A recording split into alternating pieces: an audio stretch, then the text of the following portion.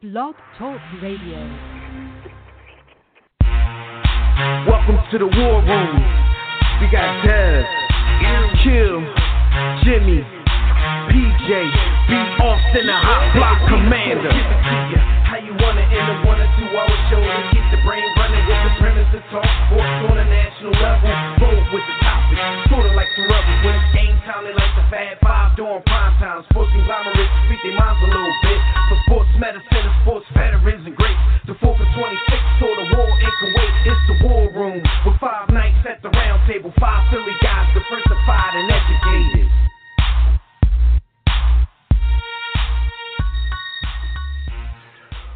Yo, what's good, War Room family? You're once again live in the War Room, brought to you by War Room Sports on that War Room Sports Podcast Network. I'm one of your hosts. I'm Dev McMillan. I'm at the round table with my brother. We got B. Austin in the building. Jimmy the Blueprint will be with us in just a few minutes.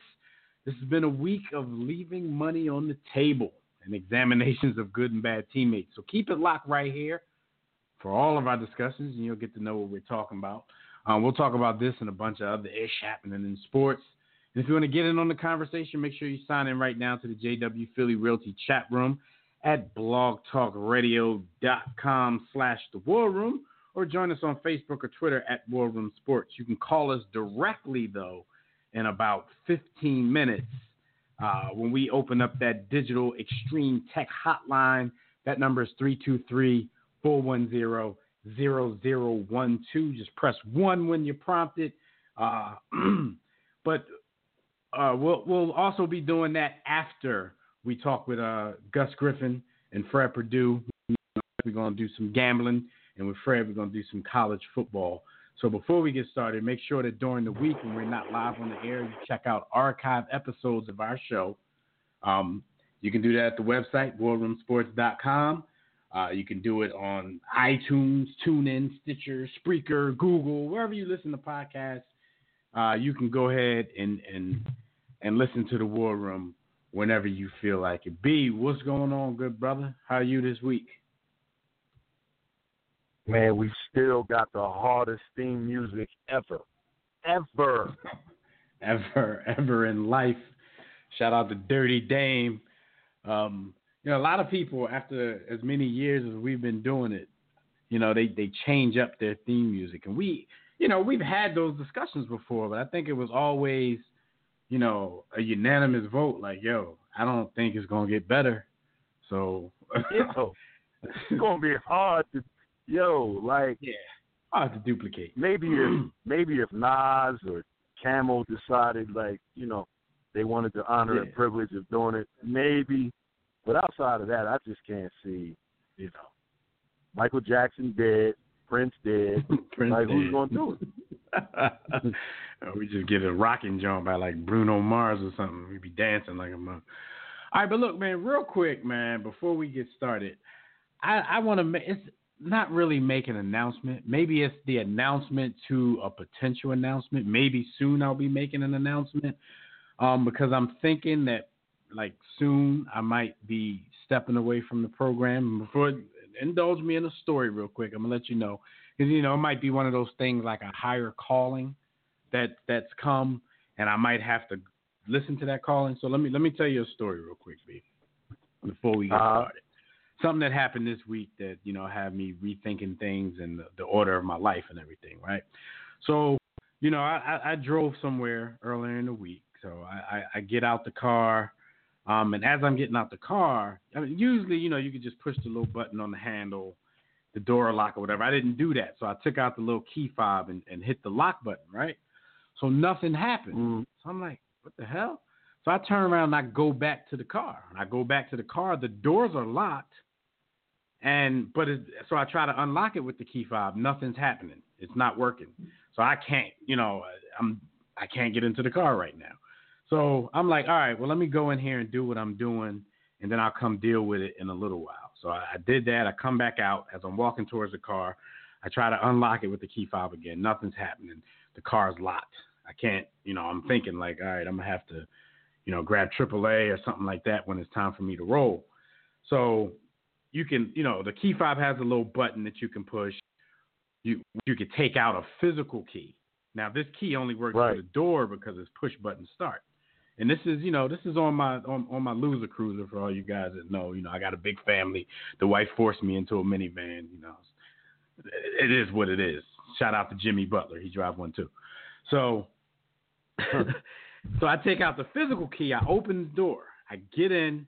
I try to push the push button start. All the lights flicker, and then nothing. Everything just goes dark. So I'm like, damn, did my battery just die? Because I damn sure just bought one in August, before that long-ass drive to Disney World. So I don't know what's going on here. So I pop the hood. I go up to the front of the hood. I'm looking at the battery situation. I don't have capers, but I'm looking at the battery situation just so I can have things ready when I ask a stranger pulling by, if I can get a jump, just trying to have things ready. So I look at the negative charge side, the black side. That's open, so you could just pop a joint on there. The positive side, I guess it's housed in like a little box. So I guess you have to open the box. Little red box. Yeah, right? So I'm like, all right, let me open the box, just get everything ready. But I go to open the box. As soon as I touch it, I don't put any pressure on it, but as soon as my finger goes on the little latch part, I hear this noise, like this mechanic transformer type noise. And then the music comes on in the car. Remember, I'm standing outside the car. I touch the joint, and all I hear is DJ Quick. Because, I listen to Rock the Bells radio on Sirius a lot. So, the old school stuff. So DJ Quick is rocking. So I look over like, yo. So I get back in the car, push the button. The car starts.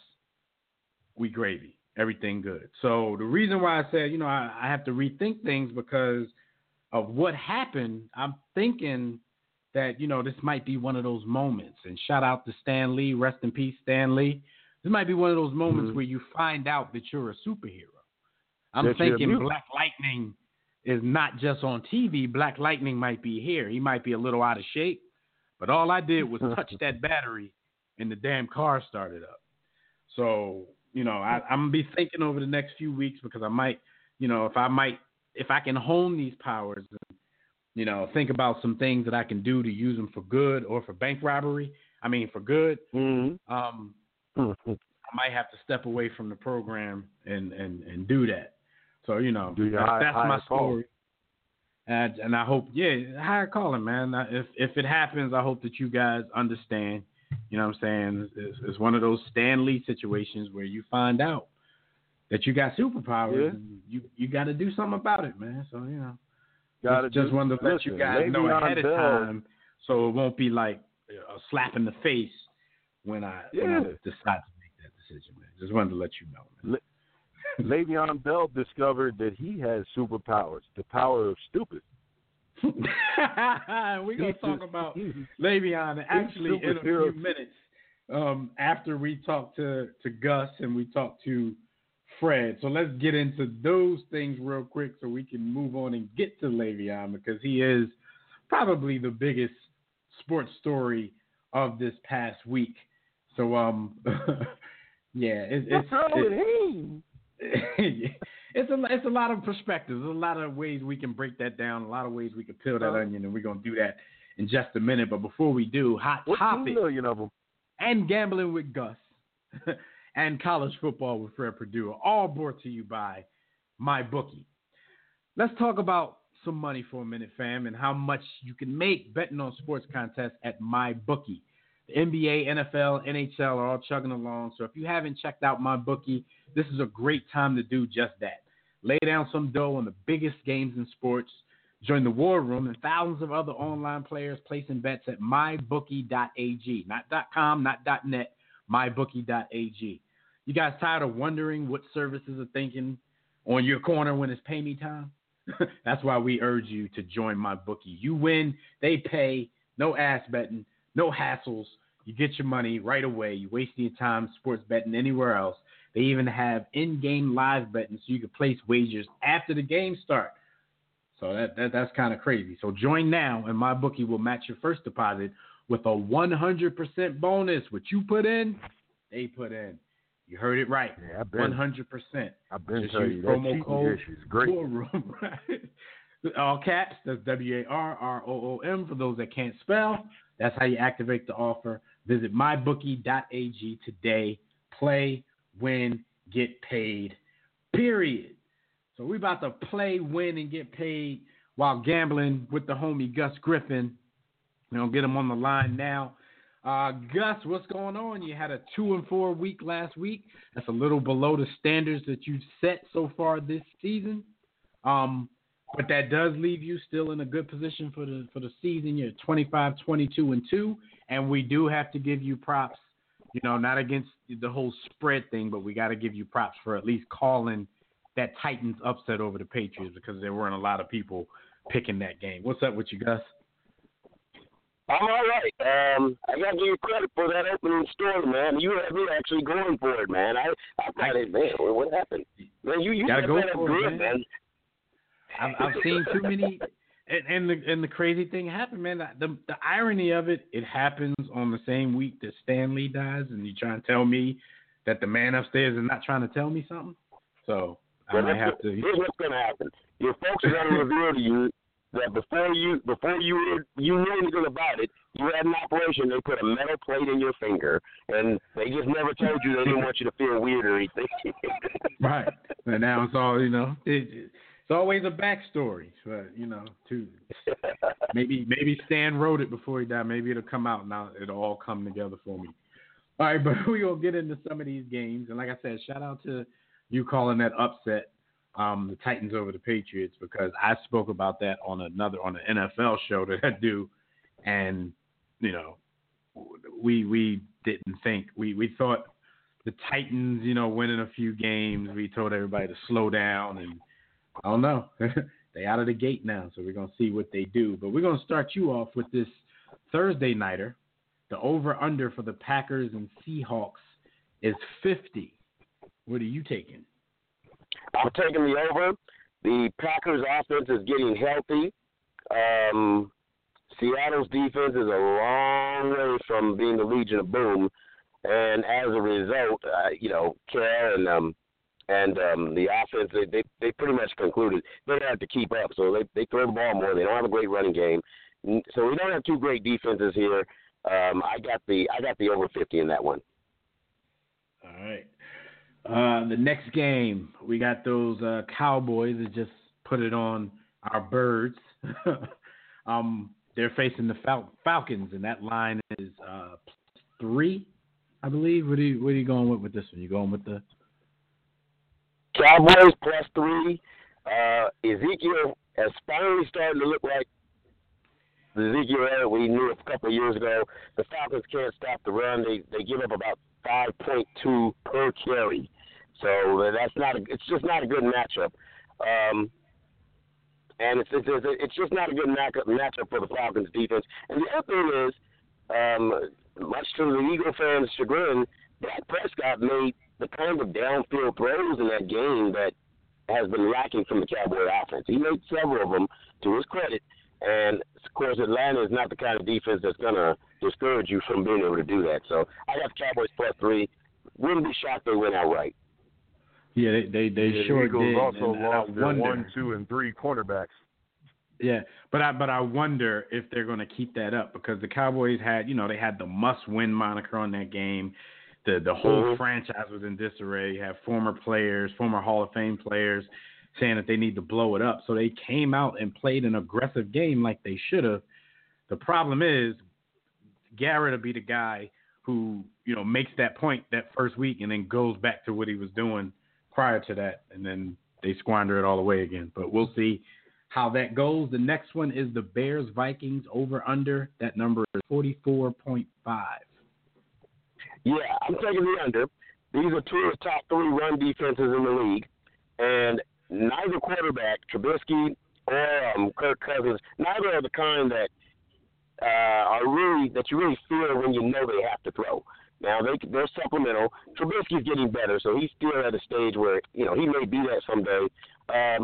But I think both defenses are going to pretty much make the other team one-dimensional, and they both have the kind of pass rush that you don't want to face when they know you're going to throw. So I got the under there. All right. And we got those pesky Titans again who want to beat everybody so far this season. They're playing division rival the Colts. What's the line on that one, and how you going with it? Right now, it's the Colts by 1.5. It's come down. Generally, in division games, if a team is on the road and they're less than a 3-point underdog, you just take them to win outright, because 3 points, you get that for being at home. But the other piece, from a football standpoint, this matchup is much like last week's. The Titans are deep at corner, and they can take away things that most teams can't take away. And so I think right now they're looking like the Jacksonville Jaguars of last year, except they made the playoffs last year. They're getting healthy, so I got the Titans winning outright. Okay. And speaking of the Jacksonville Jags, we got them playing your Pittsburgh Steelers. What's the line on that one, and how you moving? Right now it's Pittsburgh by 6. I'm taking the Jags plus a 6. I'm not expecting them to win. Well, I certainly hope they don't win. But they just match up well with Pittsburgh. And even with all the slump that the Jags have gone through, they still have the best pass defense in football, statistically anyway. And so I think that they can stay in it and make it a game. They're at home. They certainly do. So I've taken the Jags plus 6. All right. So that's it for this week. Hopefully you can get back on the winning track and keep that over 500 record that you have for the season. We don't want you getting any of our audience members evicted from their, wherever they live, betting on rent money. There's a disclaimer at the bottom of every wager.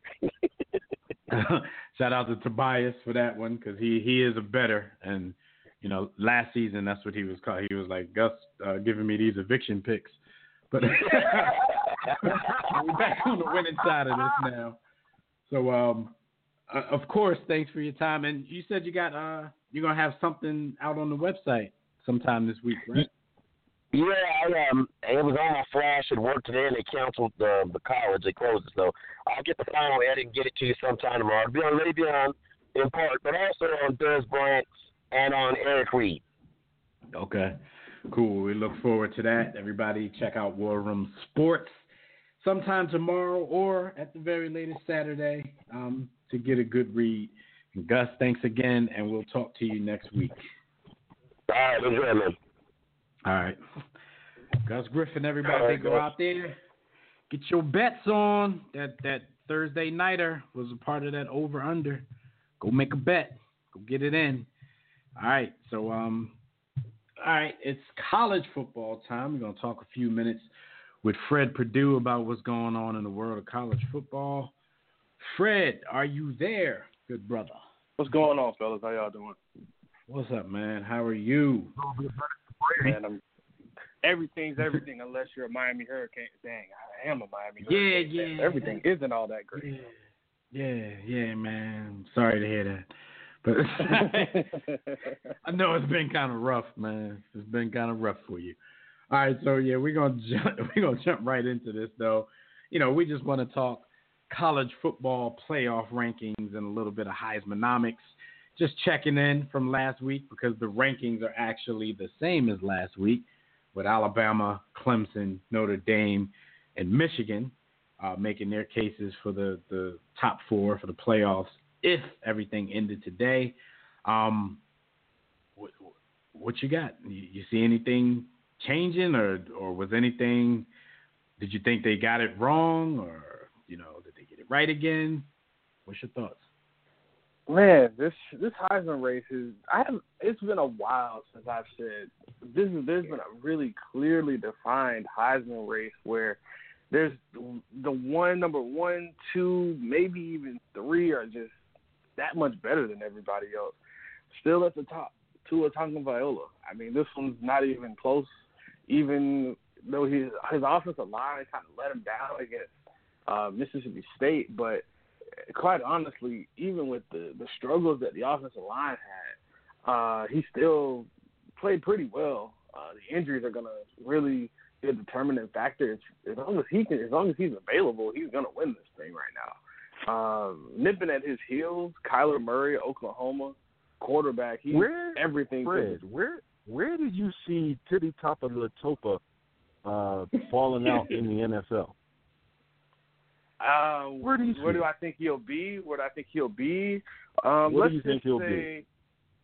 Well, he'll be a quarterback, and with the first pick in the 2020 NFL Draft, the Tampa Bay Buccaneers, Oakland Raiders, whoever's a really, really bad team right now at quarterback. If you're using a quarterback, skip. Yeah. Actually, it's crazy. It's funny that you say that because that's who I compare him to. The first time I saw him play against Louisville at the beginning of the season, he made a play, and I said, dang, is that Russell Wilson or is that Tua?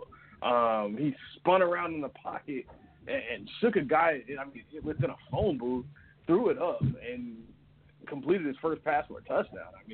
Every time I see this guy, he's making plays, and, yeah, he's not the scramble guy. He's not the super scramble around, do crazy things all the time, but he's pinpoint accurate, and he has a good arm.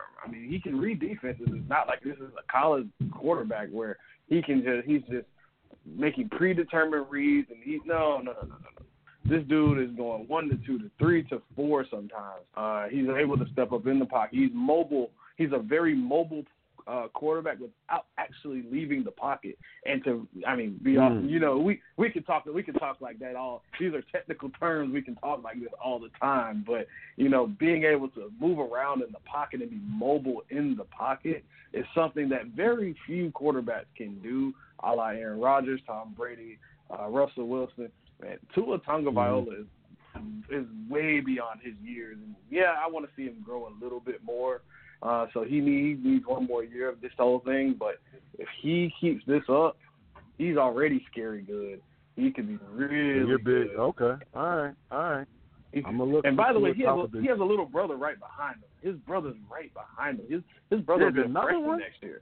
Yeah, his brother's going to be a freshman next year at Alabama. Wow. All right, so you said Tua, Kyler Murray. Who else? Yeah, Kyler Murray the base. We know what he does. He just scores points, runs away from people. I personally say, can we get just a small preview of you in the NFL just to see? I keep saying, because he's not just the typical dual threat quarterback. I want to see him. I want to see him at the next level, but he's already chosen baseball. So we're just watching a really good athlete just slice and dice teams. It would be even worse if, and I think it's a godsend that his defense is terrible. I know you're saying, that makes no sense, but kind of like Tua, his team is so good that if he had a decent defense, he wouldn't play in the second half.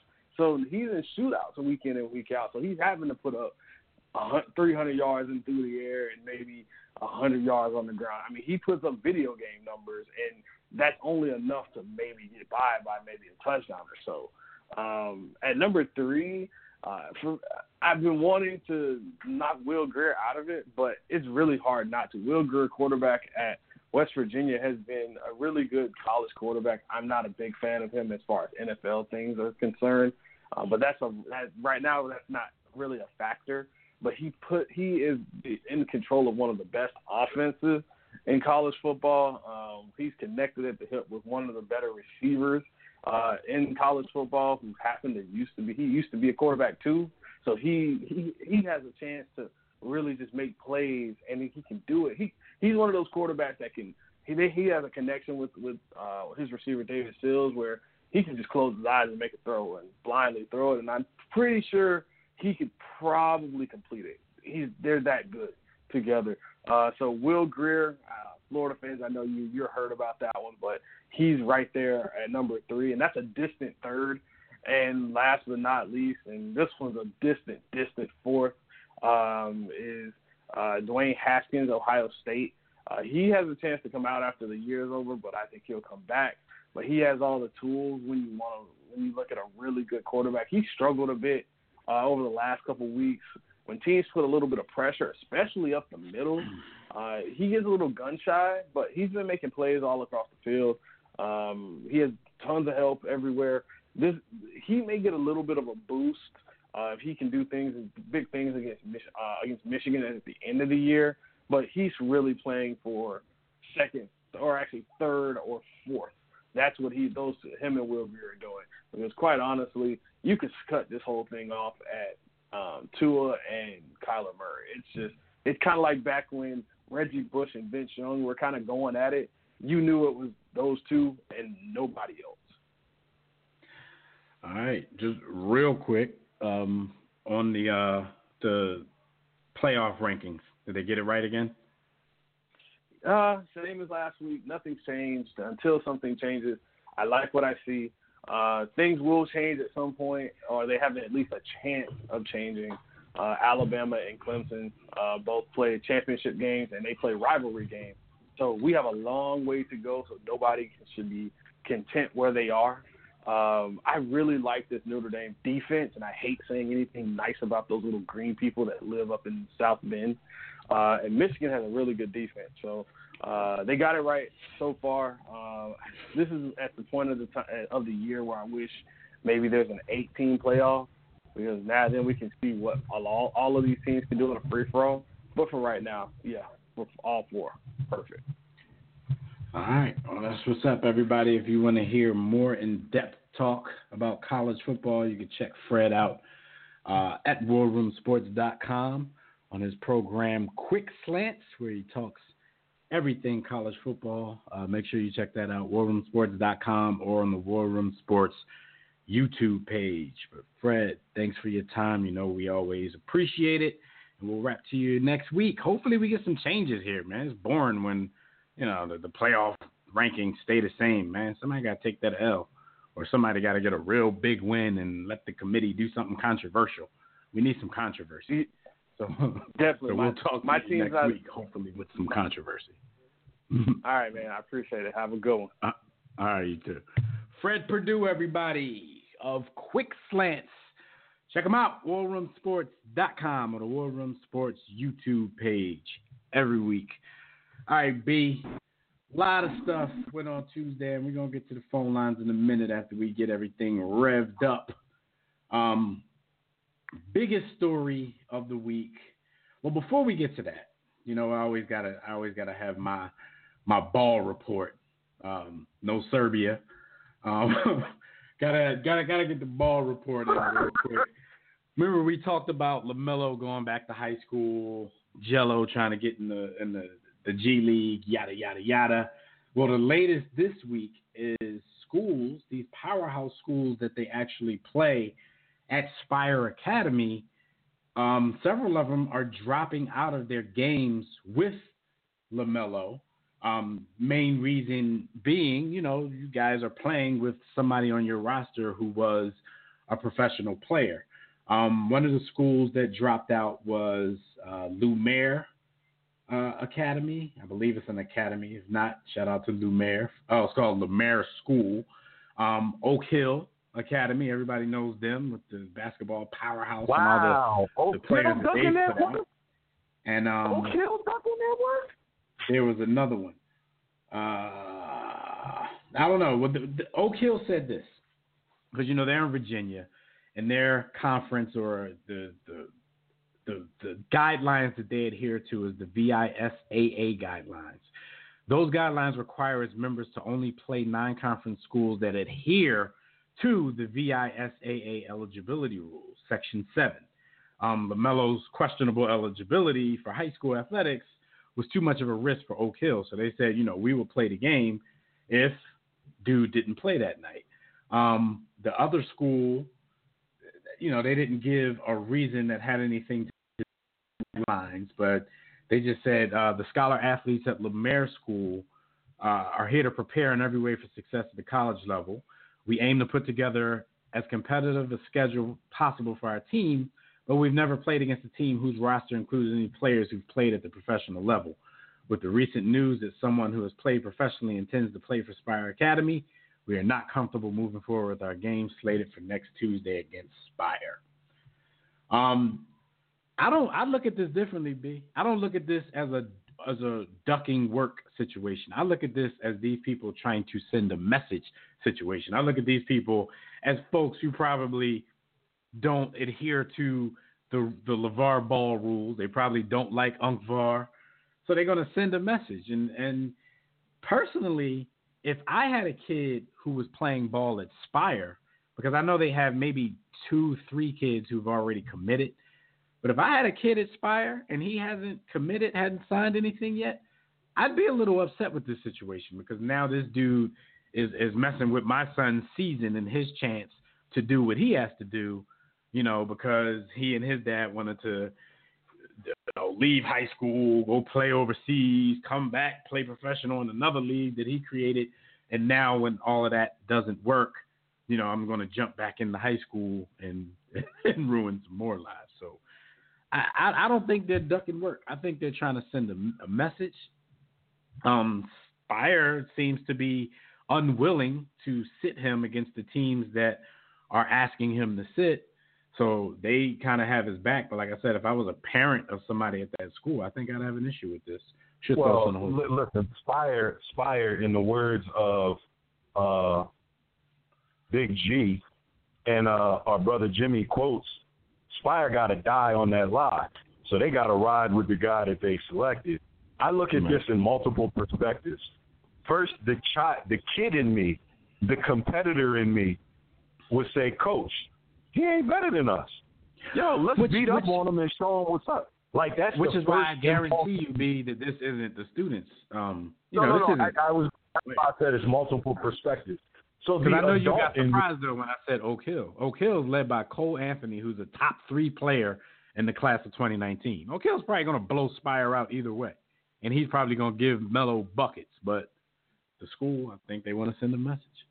They don't want to set a precedence, probably. Like, all right, people want to start doing this because we don't play normal high school schedules.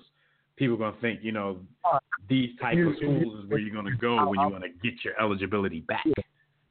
I was right with you. I mean, as an administrator, as a coach, I would be ready to send LeVar Ball a message to kids. We can't do this, and here's why. And I will break it down to them. As a player, I want to beat up on him. As a coach or an administrator, I do want to show his pop, listen, you don't run issue over here. And then as a parent of the Spire athlete, how many classes they go to? As a student athlete, I would be irate, and I would be throwing a fit to the athletic director, the principal, and the coach. Like, look, your decision to allow him to play is costing your team and my child. I'm not with it. Give us our transfer and fees. Yeah, and that's the thing. If I'm in high school and I'm still a player, I'd love to play this game. I'd be so upset at my coaches and the athletic directors for canceling this game because, one, I would already have the attitude that I'm better than dude anyway. But 2, Melo brings attention. You know what I'm saying? Like, more eyes are going to be on this game because it's LaMelo Ball, because it's LeVar Ball. And if I do my thing in this game, which I will, then that's better for me. You know what I'm saying? Everything is better for me. But, when you got these programs that's trying to send that message, you're not going to get them to be on board with that. So, it is what it is. It is what it is. But it's not. It just seems like things aren't working out for the too much lately because it's like he's trying to bust a U-turn on everything that he's done so far. And a lot of people out there like, oh, nah, we ain't going to let you do this now. All right, biggest story of the week. And once we get into this, we'll get into the phone line because I'm pretty sure the homie Tobias, who's waiting, going to want to talk a little bit about Le'Veon. A lot of mixed emotions about what's happening. But if you've been living under a rock, Le'Veon Bell did not report by 4 p.m. on Tuesday. He will forfeit the rest of his season and about $14.5 million to the Pittsburgh Steelers. He and his agent are claiming it's a business decision. I'm thinking the story that we're going to briefly touch on next might have had a little something to do with it. You might have saw Dez come out and didn't even make it to the field. He has a whole lot more writing on his decision than Dez Bryant. But for the life of me, I still can't fathom his end game to this. I mean, I guess end game is already come and gone now, but I never realized his end game.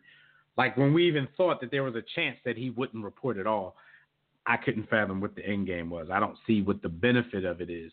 A lot of people are talking like he's some trailblazer and, you know, this is going to have a great impact on the league. I don't see it. I see the brother losing $14.5 million. And I'll tell you how I would have handled it if I was Le'Veon and I still wanted to stick it to the Steelers. It would have been a little different, but what's your thoughts on it?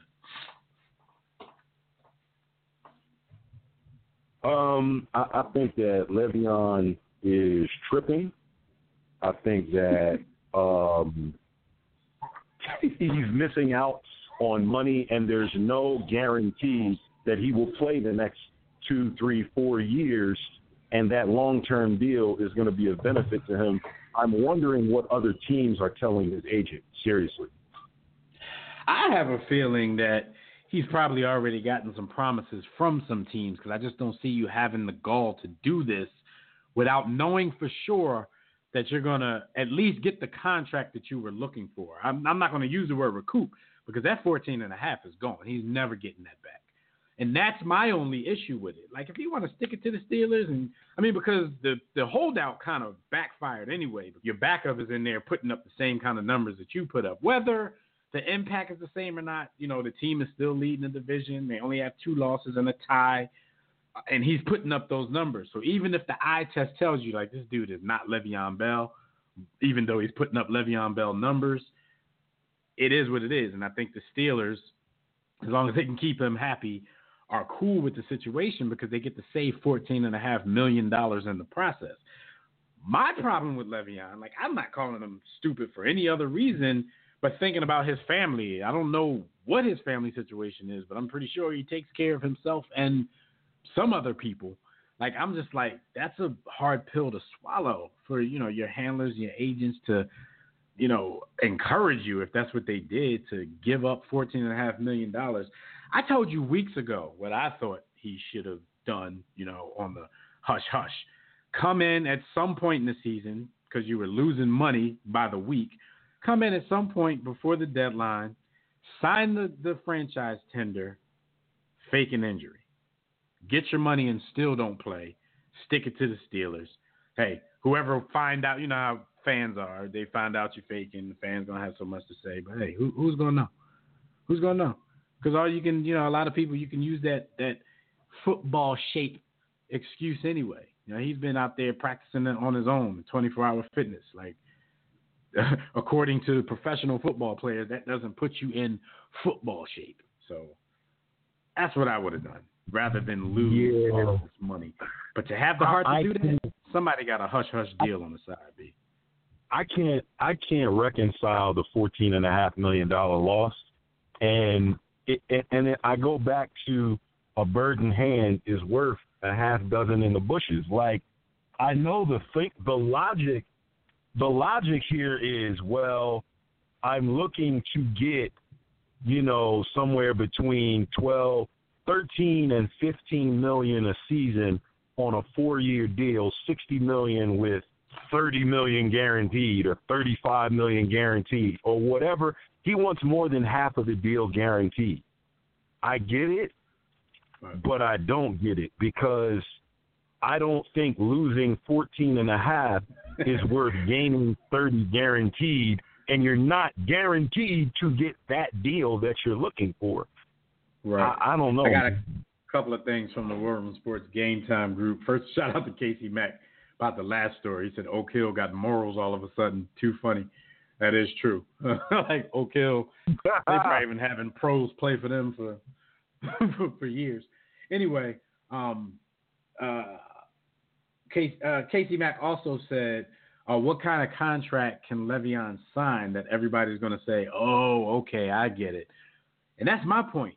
I don't think there is a contract like that unless he gets quarterback money. I mean, the problem with the Steelers and Le'Veon was he wanted more than just running back market value, because he feels that he's so versatile. Right. He's a running back and a receiver, blah, blah, blah. What did he, even if he gets contract-wise? I don't know the exact number, but I think even if he gets that, I still don't I still don't think that'll be okay, we get it type moment, because that is what he was expecting from the Steelers from jump anyway. So to say, okay, we get it after losing $14.5 million, this dude got to get a Kirk Cousins contract. And that's not going to happen. What did Gurley get? Gurley got something stupid, like I think something like $32 million guaranteed. I'm not sure. Don't quote me on that. If somebody in the group or the chat room knows. 30-something guaranteed. Le'Veon is looking for a similar or more deal, and having held out, and because of his age, it's not coming. Like, I don't see dude more than 12 or 13 mil a season, and no one's going to guarantee more than 2 years on the deal. Like, that's just the reality. Right. Not that he's like old and decrepit, but we know how, running back age get and how teams get around that. He's going to get, there's going to be at least 12 teams lined up to try to sign him next year. So it's going to be a bidding war. And like I said, I'm pretty sure he already has something in mind to make him do this in the first place. He has something guaranteed where he can listen to other suitors, and if they don't match whatever he's already heard, which is, on the low, it's tampering, but I guess after this week it's not. I keep going back to the last story because I keep seeing stuff. Shout out to Skyview in the chat room. He said, we have a school here called Finlay Prep. They literally recruit the best players from all over the world, not the region, not the U.S., but the world. He said those other schools where they just up their recruitment game. Like I said, I don't know La Lumiere School, but I do know Oak Hill. I don't think they have a problem with their recruitment game at all. I just really think they're trying to stick it to Uncle R at this point. And then he said, Le'Veon Bell, 2 words, no Nerlens Noel. True. But I think he's in a much better position leverage-wise than Nerlens Noel. So I don't think it'll be that bad. But 14.5, man. Le'Veon way better than what he said. Gurley, 4 years, $57.5 million with $45 million guaranteed. So yeah, you demand that much. You try to demand that much. They may give you a little bit less because you're a little bit older than dude. But then they're also going to have that reluctance because you missed a year. While some may look at it from a perspective of, okay, he saved his body, he recharged. Some people are still going to be like, all right, he still aged another year though, and he's not in quote football shape. They're not going to give him that because even when he was quote unquote healthy, Le'Veon Bell hasn't played a full 16 games in like 3 seasons. All right, well, let's see what the homie Tobias got to say. He's been waiting on the line. Tobias, roll damn tide. What's up with your boy Le'Veon? I just want to say real quick that, hey, Dirk Cutter's still incompetent. That's all I got to say. Hey, this dude gonna throw his mama under the bus, thinking that they gonna save his job. How the hell that you call the plays now? You get 500 yards of total offense and get only 3 points against a team that missed a half day team. Missing their damn whole offensive line. That game hurt me, man. I needed y'all to win that, especially since we done blew a game and we about to get smashed this week. But here's the problem, though. The problem with him is he fired the defensive coordinator, benched the quarterback, finally cut the kicker, let Deshaun Jackson say he can come in whenever he feels like it to kick return punch. But it's on him now because guess what? He's the coach. It's on him. He can't throw nobody else under the bus. But Tobias, that's what I'm about to say. Like, what do you expect him to do? You have to throw other people under the bus to buy yourself time. And after you scapegoat everybody else and it doesn't work, then it's time for you to roll. It reminds me of the time when in Philly, jobs were on the line, so they scapegoated the defensive coordinator. What's the homie name, B? Who used to be an offensive line coach, so people acted like he, and the defense wasn't the problem. Right. They scapegoated him, They did the same thing with the little homie that they ran out of town, and now he's the head coach of the Carolina Panthers. I'm like, y'all keep letting good coaches go because y'all letting this dude scapegoat everybody because he's not getting it done. Soon, like and they hire bad ones. About Dirk Cutter, soon enough, you run out of people. So now, all eyes on you. Shout out to Pop. Because, see, the thing that kills me is that I always tell people, like Mike Evans, right? He's a top 10 receiver talent-wise, but he hasn't gotten any better. When you watch him, do you ever see him move around? It's always, hey, I'm going to line him outside against the other team's best corner. Why they don't put him in motion? Why he don't put him in the slot and take advantage of that? He's Ben Simmons of football. All the talent in the world, but not too much improvement from year to year. Yes. And so sometimes it's like, and they talk about, oh, get another quarterback. We're a quarterback. Hell, who the hell are you going to get? What's out there? Tyrod Taylor? And if you get a young quarterback, do you want this guy coaching him? Yeah, the Peterman is available. Coaching him. Hey, Sam Bradford's available, but do you want this guy coaching him? The Peterman is available, man. Y'all better see if y'all can salvage the Peterman. Get y'all a quarterback's whisperer in there so he can make the Peterman look good, and then he'll get the head coach's and then sneak it up. Yeah, because all jokes aside, I always think that sometimes I'm not saying that the guy is going to be at Drew Brees or nothing, but I'm saying sometimes it's where you go sometimes where you get stuck with. And, because I've always said, look, no one can name me a Super Bowl winning quarterback in his prime who was a great quarterback in their prime who had an incompetent coach when they best run. You can't name it because sometimes these young guys, they need organization. They need all that. And if you dysfunctional, it may hurt. It hurts the team. It hurts the guy you got in the center. Then when you say, hey, we can go back out here and do it again, it sucks because there ain't nothing this year. It may be nothing next year. Right. What's your thoughts, Tobias, real quick on Le'Veon Bell leaving all that money on the table? Cool with it? It was foolish. No, you said it was foolish. Yeah, because like I said, man, come in and fake an injury. Let us call you a BAN for that, but don't let us call you stupid for giving up all that bread. Hold on one second. You there? Yeah, but Tobias is ducking and dodging. Oh no! Sorry about that. No, I had somebody walk in. Here's the thing: if he was Khalil Mack, he could have pulled that off because of the position he plays. Because of defensive end instead of running back.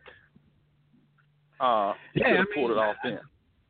It was just it was bad for Le'Veon from jump, man. When this dude James Conner came in, and because for the first few weeks, I'm critiquing the dude, and I'm like, well, he's getting production, but I'm giving more props to like this. I'm like, maybe the Steelers is, they got that kind of offense, they got that kind of line, because he kind of looked like a tiptoer to me, and he didn't look confident when he was running, but he's getting more confident as the weeks go on. So the only way that Le'Veon have been able to throw this in their face after the production that James Conner had started to, give to them was prior to the deadline, James Conner getting hurt. Then he holds some more leverage. He holds some of the cards. But where he's going to go? Running all over your whole problem is where he's going to go. Who's going to tie that up? Because usually teams pay their homegrown running backs that money. Oh, that's what they. The Jets already said we'll take him and we'll pay him. So that might be the hush hush one that ain't so hush hush. You got the Jet. You got a list of teams, man. There's a few teams out there. Don't worry, Eagles gonna get it. Eagles are on the list, but Howie ain't spending that. They are on the list. They're on the list. I don't know if they'll actually spring for what he wants, but they're on the list. But I think the Jets, who have like $22 million or something like that in cap space for next season, I think they're already in the front of the line with their hands up, like a new pair of Jordans coming out. I think they're all in. It only takes one. It's worth a shot. Actually, it's worth a shot. But I'll say this before I go. Got to touch a basketball thing real quick. I hate when these LeBron sexual being their feelings of, do you want to play LeBron? Since LeBron is the system, a player like Tyson Chandler fits better with him. He's a role player. He does his thing. He's not a star. And I think that type of player fits best with LeBron. It's not a knock against LeBron. It's just the way it is. And people act like it ain't okay. It's the way it is. It's okay. Yeah. Tyson Chandler fits better with him than probably Anthony Davis. If if people know anything about basketball, they would know that has to be true. I mean, look at all the talent they had in Miami. I mean, they had 3 of the top 10 to 15 players in the league at one time. And, when they went up there saying we were going to win not 6, not 7, not 8, there was a lot of us out here that believed it because we were like, man, it's just too powerful, Miami. Who's going to stop those guys? But then you realize, this is the NBA, and not more so for the competition, but for the fact that these guys are used to playing a certain way because they're all superstars. So it takes a while to mesh. And once you really get it going, that window that you thought you had might have been gone. Sure. Like we expected them to win way more than 3 titles. And two or 3 titles. My man LeBron James, your man LeBron James cost Chris Bosh his spot in the Hall of Fame. If Chris Bosh doesn't get in, it is squarely on the shoulders of LeBron James. He turned Chris Bosh into a corner 3-point shooter. Chris Bosh is 23 and 11. And which is kind of the point we're making. And it's not a knock on LeBron. That's the thing. When people say LeBron makes his teammates better, he doesn't really make stars better. He actually makes them. They actually have to sacrifice their game to be able to play with LeBron. These other guys don't. Your ass just need to learn how to shoot, get open, and LeBron will make you look like a superstar. So I think Tobias dropped off the line, but thanks for your call, good brother. But yeah, that's always been the case. I don't understand why people get offended by that notion because it's not a knock. Like he makes dudes look better because when LeBron leaves, don't nobody want Tristan Thompson. Don't nobody want your man. What's the pipe giver ball? J.R. Smith, Earl. Nobody be banging with Earl all like that. Tristan's a bum. Like, so, it's definitely not a knock. That's a superpower. Earl didn't used to be a bum. I make bums look better, but if you're a superstar and you want to play with me, then you got to sacrifice your game. So that really makes it you want to get to the finals and be runner-up, or do you want to go to the Hall of Fame? You make the choice. So. That really makes it the whole LeBron makes people better kind of an overrated statement, and it has context like we're giving now has to be provided. It has to be provided because if you're a bum, you can make things better.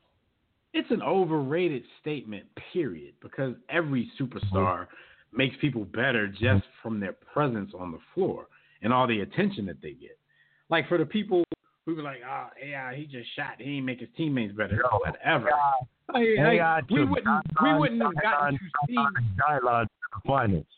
We wouldn't have gotten to see Eric Snow and his broke-ass jump shot even start to make any of those jump shots if Allen Iverson didn't leave that man wide open.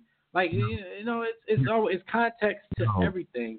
It's an overrated statement, period. If you're a star player, of course the people that are less than you that are around you are going to look better because you're getting all the attention. Yo, as I said, my man Bubba Chuck took Dylan, and to the finals and won. Yeah. Come on, man. If that ain't making it better, I don't know what is. But you also got, you got to give props to the coaching of that team, to how they structured that team. Absolutely. Because they made sure they knew what his strengths were. They knew what he needed to be successful. Let's get some dudes to play some grimy defense because he's not going to play any. Let's get some dudes to rebound because he's too small. Let's get some dudes that are going to set some grimy picks so he can run around freely, and kill people. So, it was a great team that they put around them. Not great in talent, not great in names, but that's the kind of, you could be successful with that if you're as transcendent a talent as someone like an Allen Iverson. You know what I'm saying? That's the same type of team that a Russell Westbrook needs. But today we're stuck in these times where you need a second superstar, You know, because you can call Dikembe Mutombo a superstar you want it, but you know he was only good at two things: blocking shots and playing defense. I was about to say rebounding, but he wasn't like a hellified rebounder. He blocked shots and he played defense. Offensively, you wouldn't even give him the ball. When you gave Dikembe the ball and he made a little slow-ass turnaround move and shot that little jump hook and it went in, you were happy and surprised.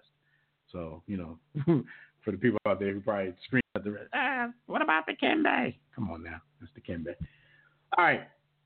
So shout out to Le'Veon, man. Whatever your plan is, we hope it works. Quick note, we talked about Dez Bryant last week and how, you know, he joined the Saints and B. Austin was killing him because he still had his Philly Eagles versus Dallas Cowboys bias going on. So he was killing the dude, but Dez went out there and showed that he wasn't in what? Football shape. And his second day with the club, supposedly the last play of practice. And I don't know if that's true or not. You know, they always want to try to, dramatize. Is that the word? Dramatize? I don't know. They try to bring some drama to the situation and said it was the last play of practice. Basically, capping it up. Said that on the last play of practice, he ruptured his Achilles. So I was only looking forward to Dez going to play the Cowboys on the 29th. So, you know, it is what it is. Shout out to Dez. I think his prospects for getting another job next year are greatly diminished. He barely could find a job this year. Now he's the same guy who couldn't get a job coming off of a ruptured Achilles. So might be the last we've ever seen of Dez. So yeah, it could be now with the ruptured Achilles. Absolutely. I don't. It's a little bit of a. It's not really true that Dez couldn't get a job. Dez had job offers. Dez just didn't want to play for what people were offering. Right. No, right. He got an offer from the Ravens. It wasn't a lot, though. Still wasn't a lot of people lining up. So I think once those early offers came in, probably went to his head like, yeah, I'm going to be fielding these offers for as long as I want and then nothing else came. And then Dez, like, you know, the Saints called. He was like, man, just give me a bag of peanuts and a plane ticket, and I'm there. And it didn't really work out for him. I mean, he got himself a couple dollars because I'm pretty sure they got to pay him something. And I come play. So I think they picked up Brandon Marshall, who started the season with the Seahawks, for his stead. Yeah, I don't know, but especially because they still, you know, they hanging 51 on people without Dez and without Brandon. I guess it's a depth move. They just need depth. That's all it is. I don't think they're looking at these dudes like. I don't think they're looking at them be like because they're former big names, they're going to come in and help us. I think it's just a depth move, man, because they're fine where they are. They just need bodies. As much as I killed Dez because of my bias, and I'm a lightweight Brandon Marshall supporter. Yo, Brandon Marshall is bigger than us, slower than everyone, and can't catch no more. Yeah, this was once the man who held the single game receptions record after T.O. Shout out to him. Quick stat of the week. Shout out to LeBron Raymond James, the Kang. Another milestone. He just passed Wilt Chamberlain the other night. He now sits at 5th on the NBA's all-time scoring list. He does so with 31,420 career points.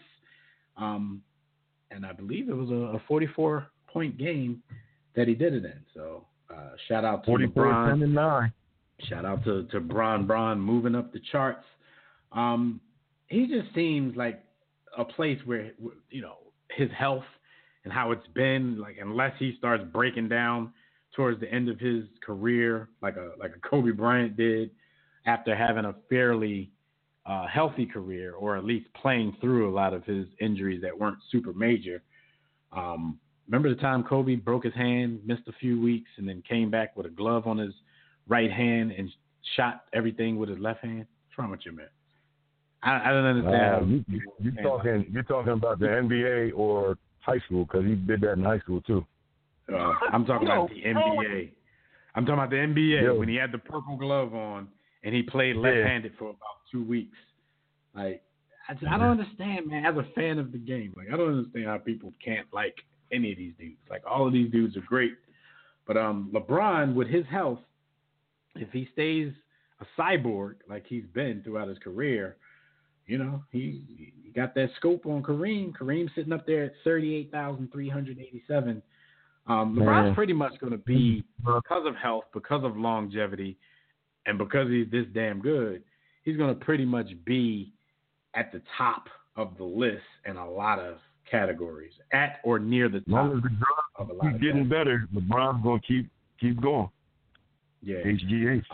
I don't know how much team success that's going to breed or he end up with. You know, maybe he can eke out another championship, maybe two, with the Lakers, because that organization, once they have somebody who's still, you know, in superstar, megastar mode, they're going to try their damnedest to get people around them in order to make that work. So we'll see how that goes. But statistically, you know, give him a few more years, and yeah, Kareem will finally be taken down at the top of this list. All right, but that's our stat of the week, everybody. And before we move on, just got to let you know the usual. If you guys, you know, when you want to check out anything that's going on with War Room Sports, you can go to the website, warroomsports.com. If you want to call in and speak with us about any of today's topics, dial the Digital Extreme Tech Hotline. That number is 323-410-0012. Press 1 when prompted. If you already listen from your phone, just go ahead and press 1 if you want to talk. But right now, we're going to get into what happened this week while you good folks were on the grind. And On the Grind is brought to you by Sports the Book. You guys tired of reading the same old sports books with the same lists, rankings, imaginary starting lineups, comparisons of the same players as if only 2 or 3 played in the NBA? All that stuff, all that subjective information being passed off as facts. If you're tired of all of that, be sure to pick up your copy of Sports.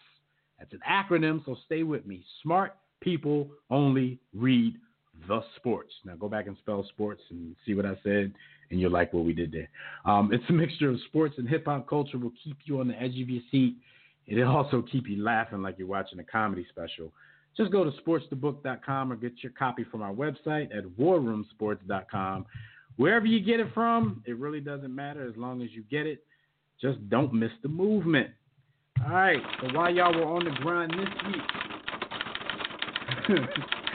man, it gets crazier and crazier every week, man. Former NFL player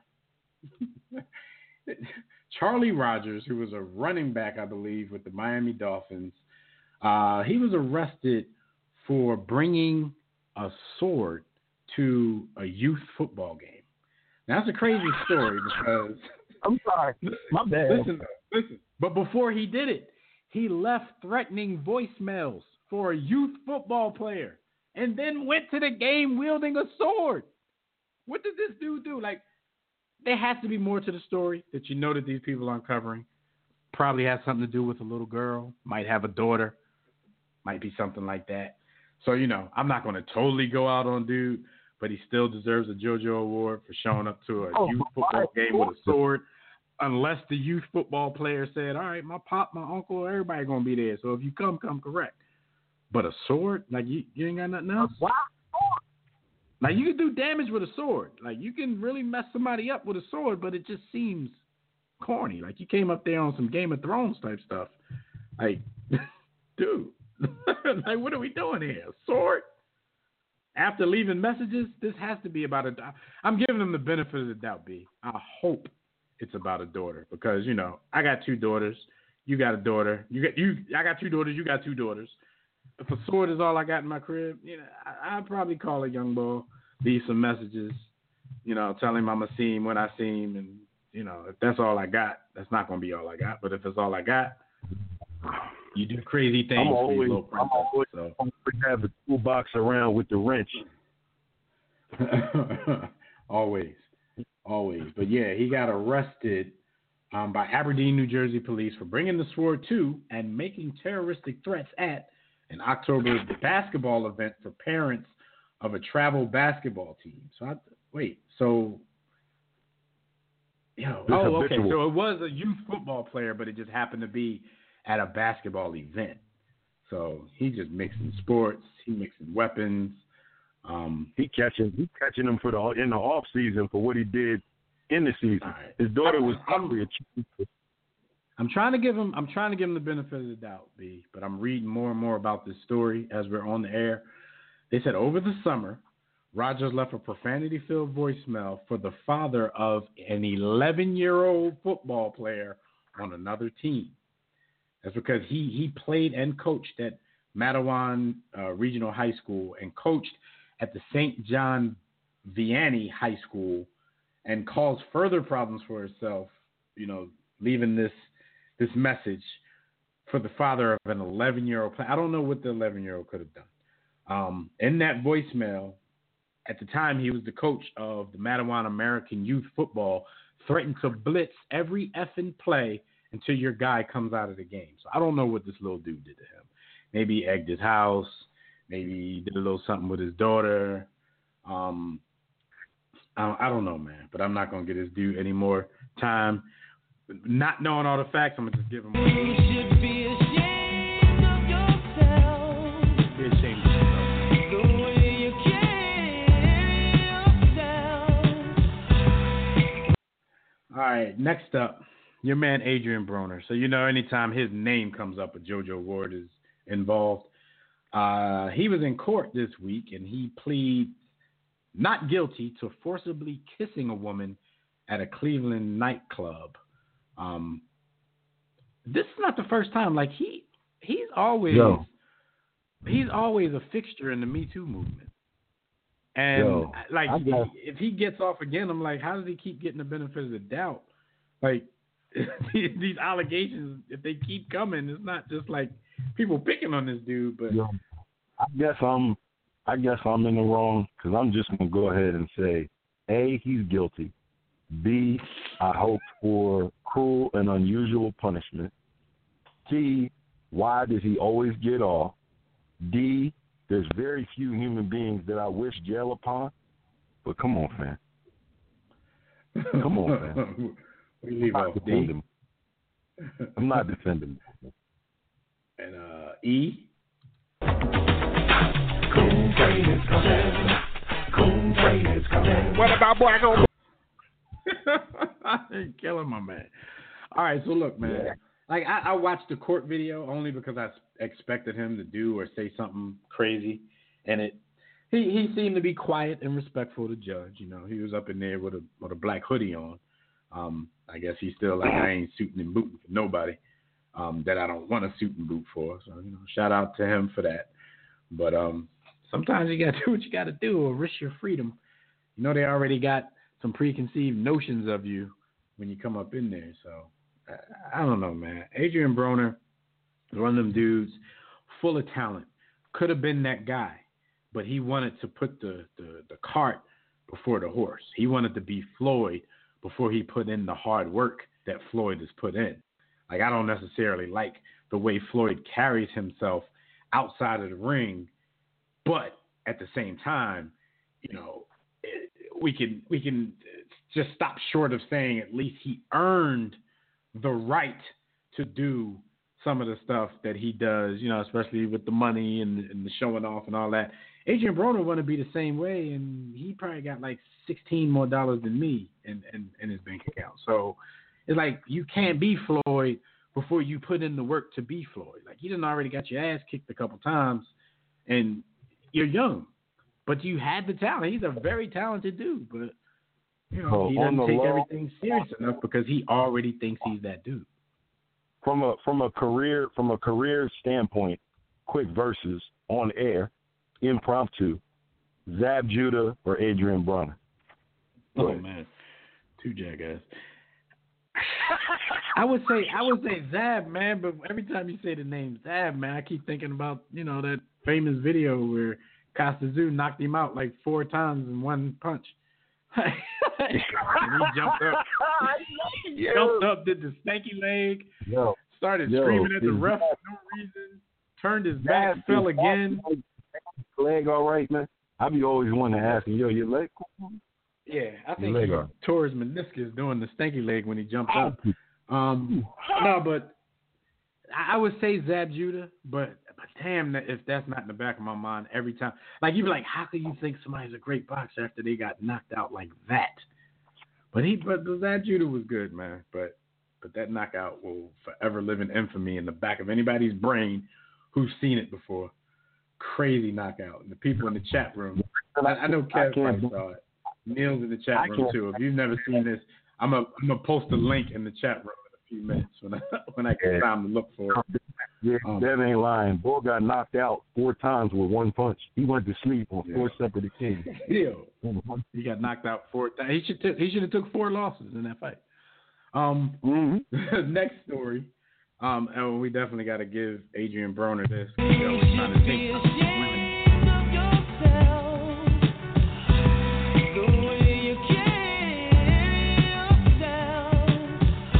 All right, and before we even start this next story, Mexico City, the what's the stadium called? The Estadio Azteca, whatever, and NFL and everybody who was supposed to get the game ready for Mexico City. All of y'all. You should be ashamed of yourself. The way you carry yourself. And I say this because the NFL and Mexico City made a deal, just like they do with London every year, to get Mexico City in on this series of games outside of the U.S. Now, the game has turned into one of the biggest games of the year because both of the participants in it are 9-1. They're in different conferences. This could be a Super Bowl preview.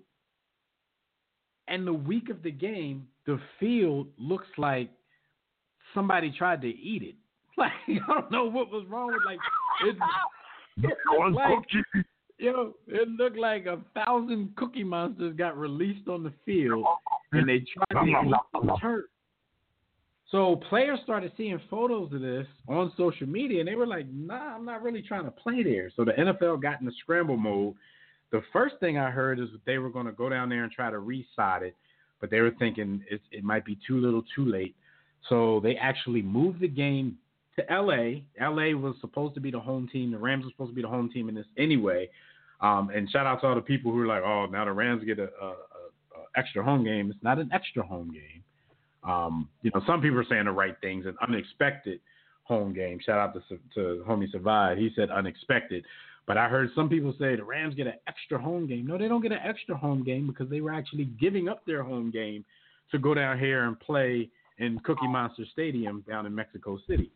So they're moving it back, but the biggest part, like, is they're in scramble mode. They had to get concessions, security.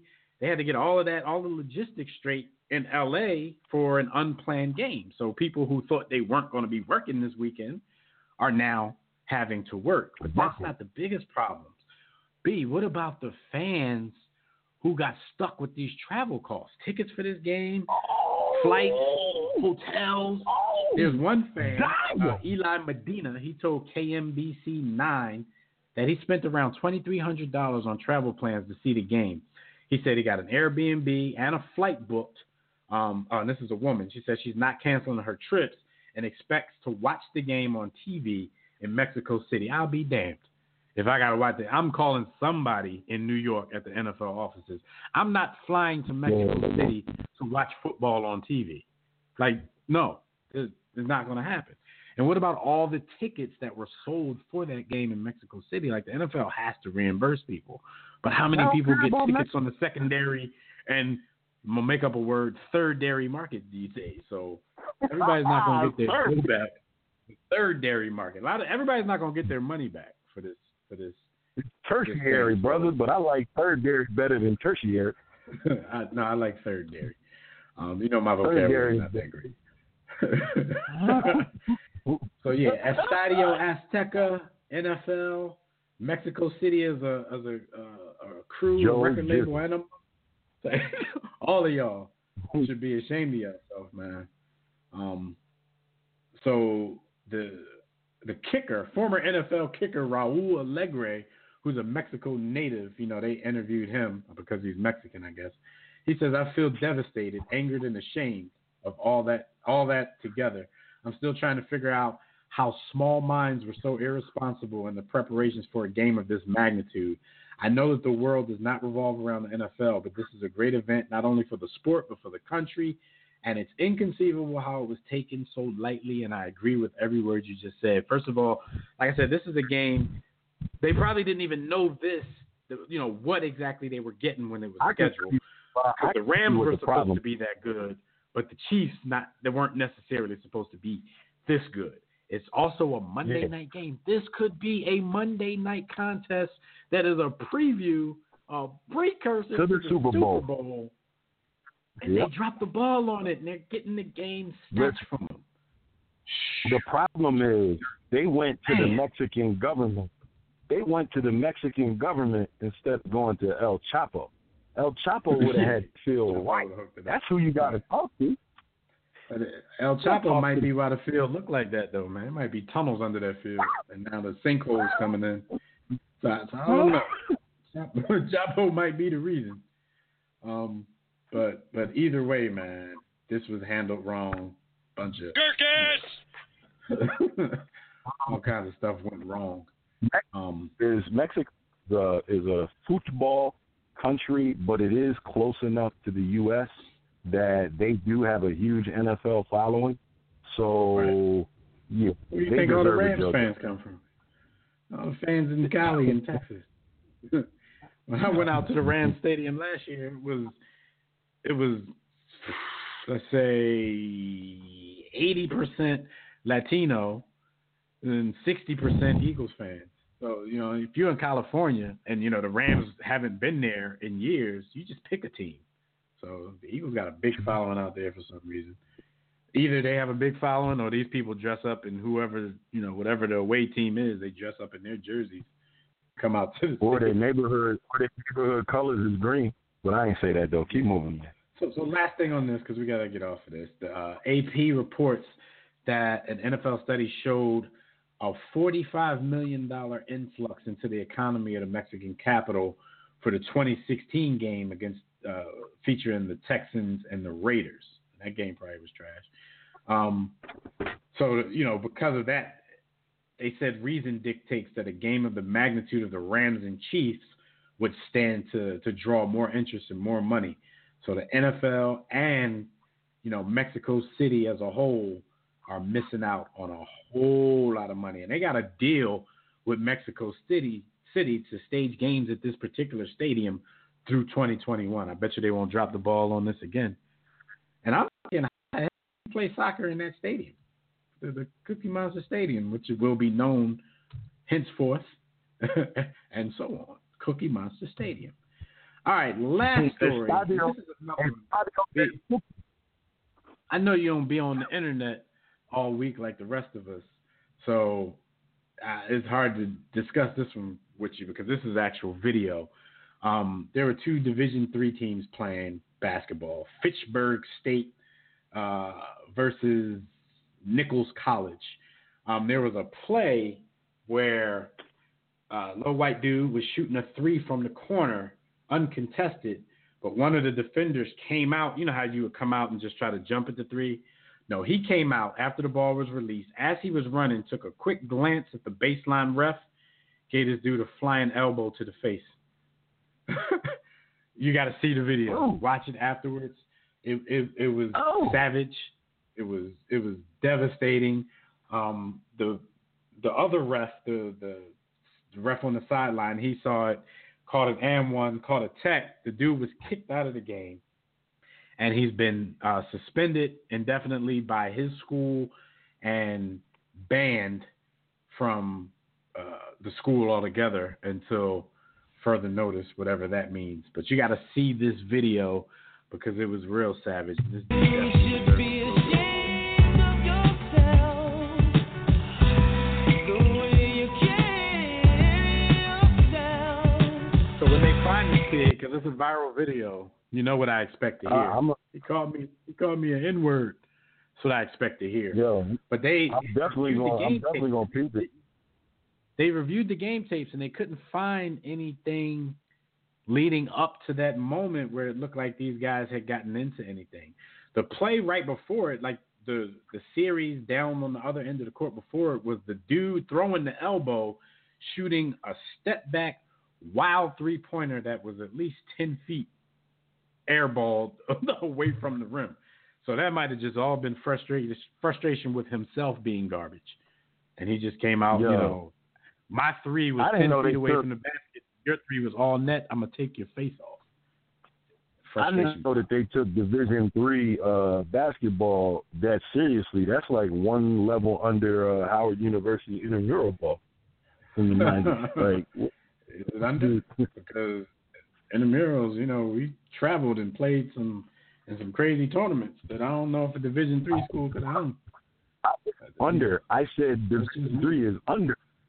And then also shout out to Jill Scott. That's something else. Just Google Jill Scott, and you'll see what I'm talking about. But shout out to Jill Scott. Grown I like what's going woman. on in Philly right now. Just Google that on YouTube. If you haven't seen it yet, just Google Jill Scott microphone, and you'll see exactly what I'm talking about. But I'm gonna I'm gonna send you this video. Where you want me to send you this Pittsburgh State video? Anywhere. All right, I'm gonna send you that, and then I'm gonna put the other video I was talking about in the chat room of Zab Judah getting knocked out multiple times in one fight off one punch. I'm gonna put this one in there too for everybody to see. So that's what happened this week, good people. While y'all were on the grind, B, I sent you the joint by like G-Chat. check dude out swinging on homie with the elbow. All right, so real quick, we're going to get some quick birthday shout-outs, and we only have 2, and the birthdays still are without a sponsor, so this will be real quick. Birthdays are brought to you by whoever made you, whoever raised you. Shout out to Jason Dunn. You remember Jason Dunn, former tight end on your Philadelphia Eagles? I think he was a backup tight end. He wasn't that good, so if you don't remember him, it's not too much of a thing. But we love him. But shout out to him. He turns 45 years old today. And also shout out to Greg Anthony, former UNLV and NBA point guard. Now he's a pretty good commentator, announcer, players only. Does a lot of stuff around NCAA tournament time. Greg Anthony's pretty good at what he does. Shout out to Chris Webber for being the anti-Greg Anthony.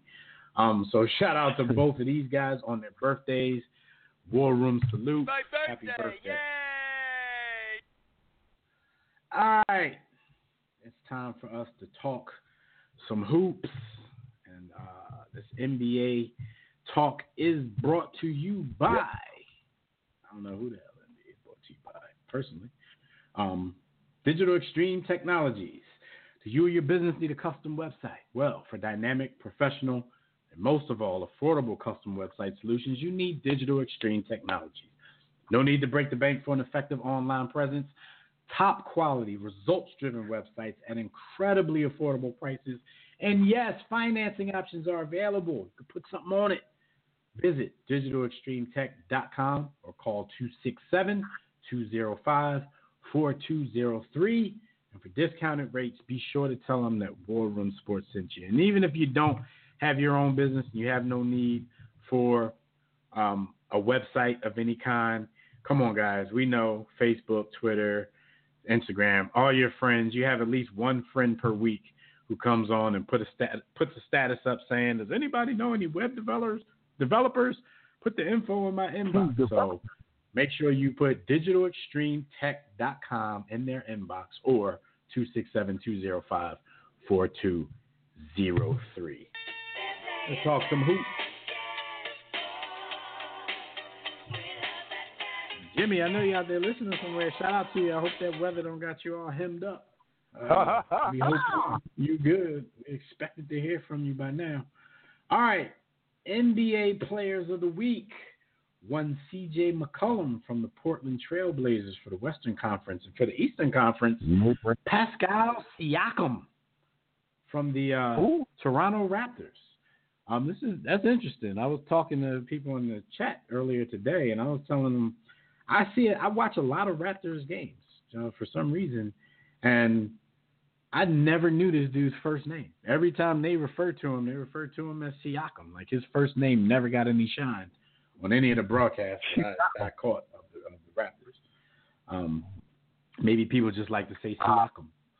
So. I have never seen him play in an NBA game, but I have been watching the UCLA runs in the summertime, and he was giving out W2s and 1099s in the run.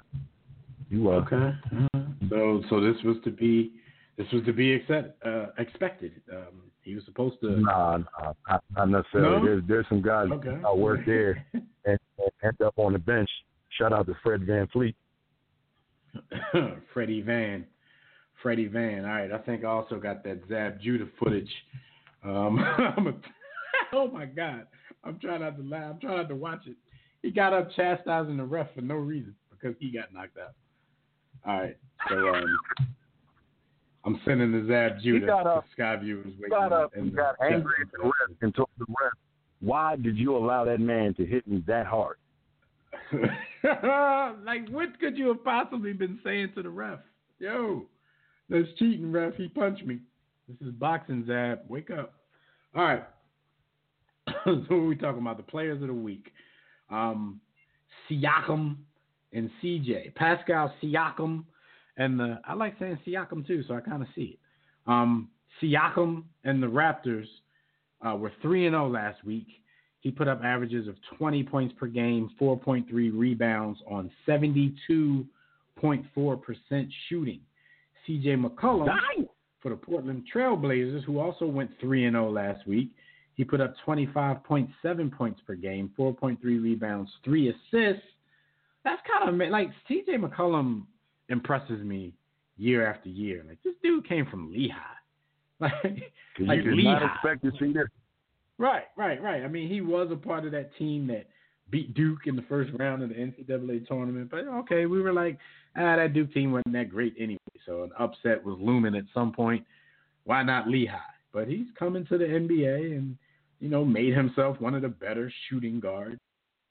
So shout out to CJ McCollum and shout out to the homie Siakam for Toronto. You said it's CJ what? CJ is a top 10 shooting guard. Yeah, he's top 10. At Lehigh he wasn't mentioned at all, but he's top 10. Got to be top 10. He might be top 5. Shooting guard position ain't that deep. And then in this world of quote unquote positionless basketball, half of these dudes you don't know if you're supposed to consider them shooting guards or small forwards. So you don't know I don't know if Jimmy Butler, Paul George, like if they get put into that mix when we talk about best two guards, because they play a lot of two guard. They also play a lot of small forwards. So who knows? All right. So what's happening this week in basketball? I just spoke of Jimmy Butler. Jimmy Butler is now a member of your Philadelphia 76ers, B. Austin. He was traded to the Sixers, he and Justin Patton. Somebody that won't be used, for Robert Covington, Dario Saric, and a future second-round pick.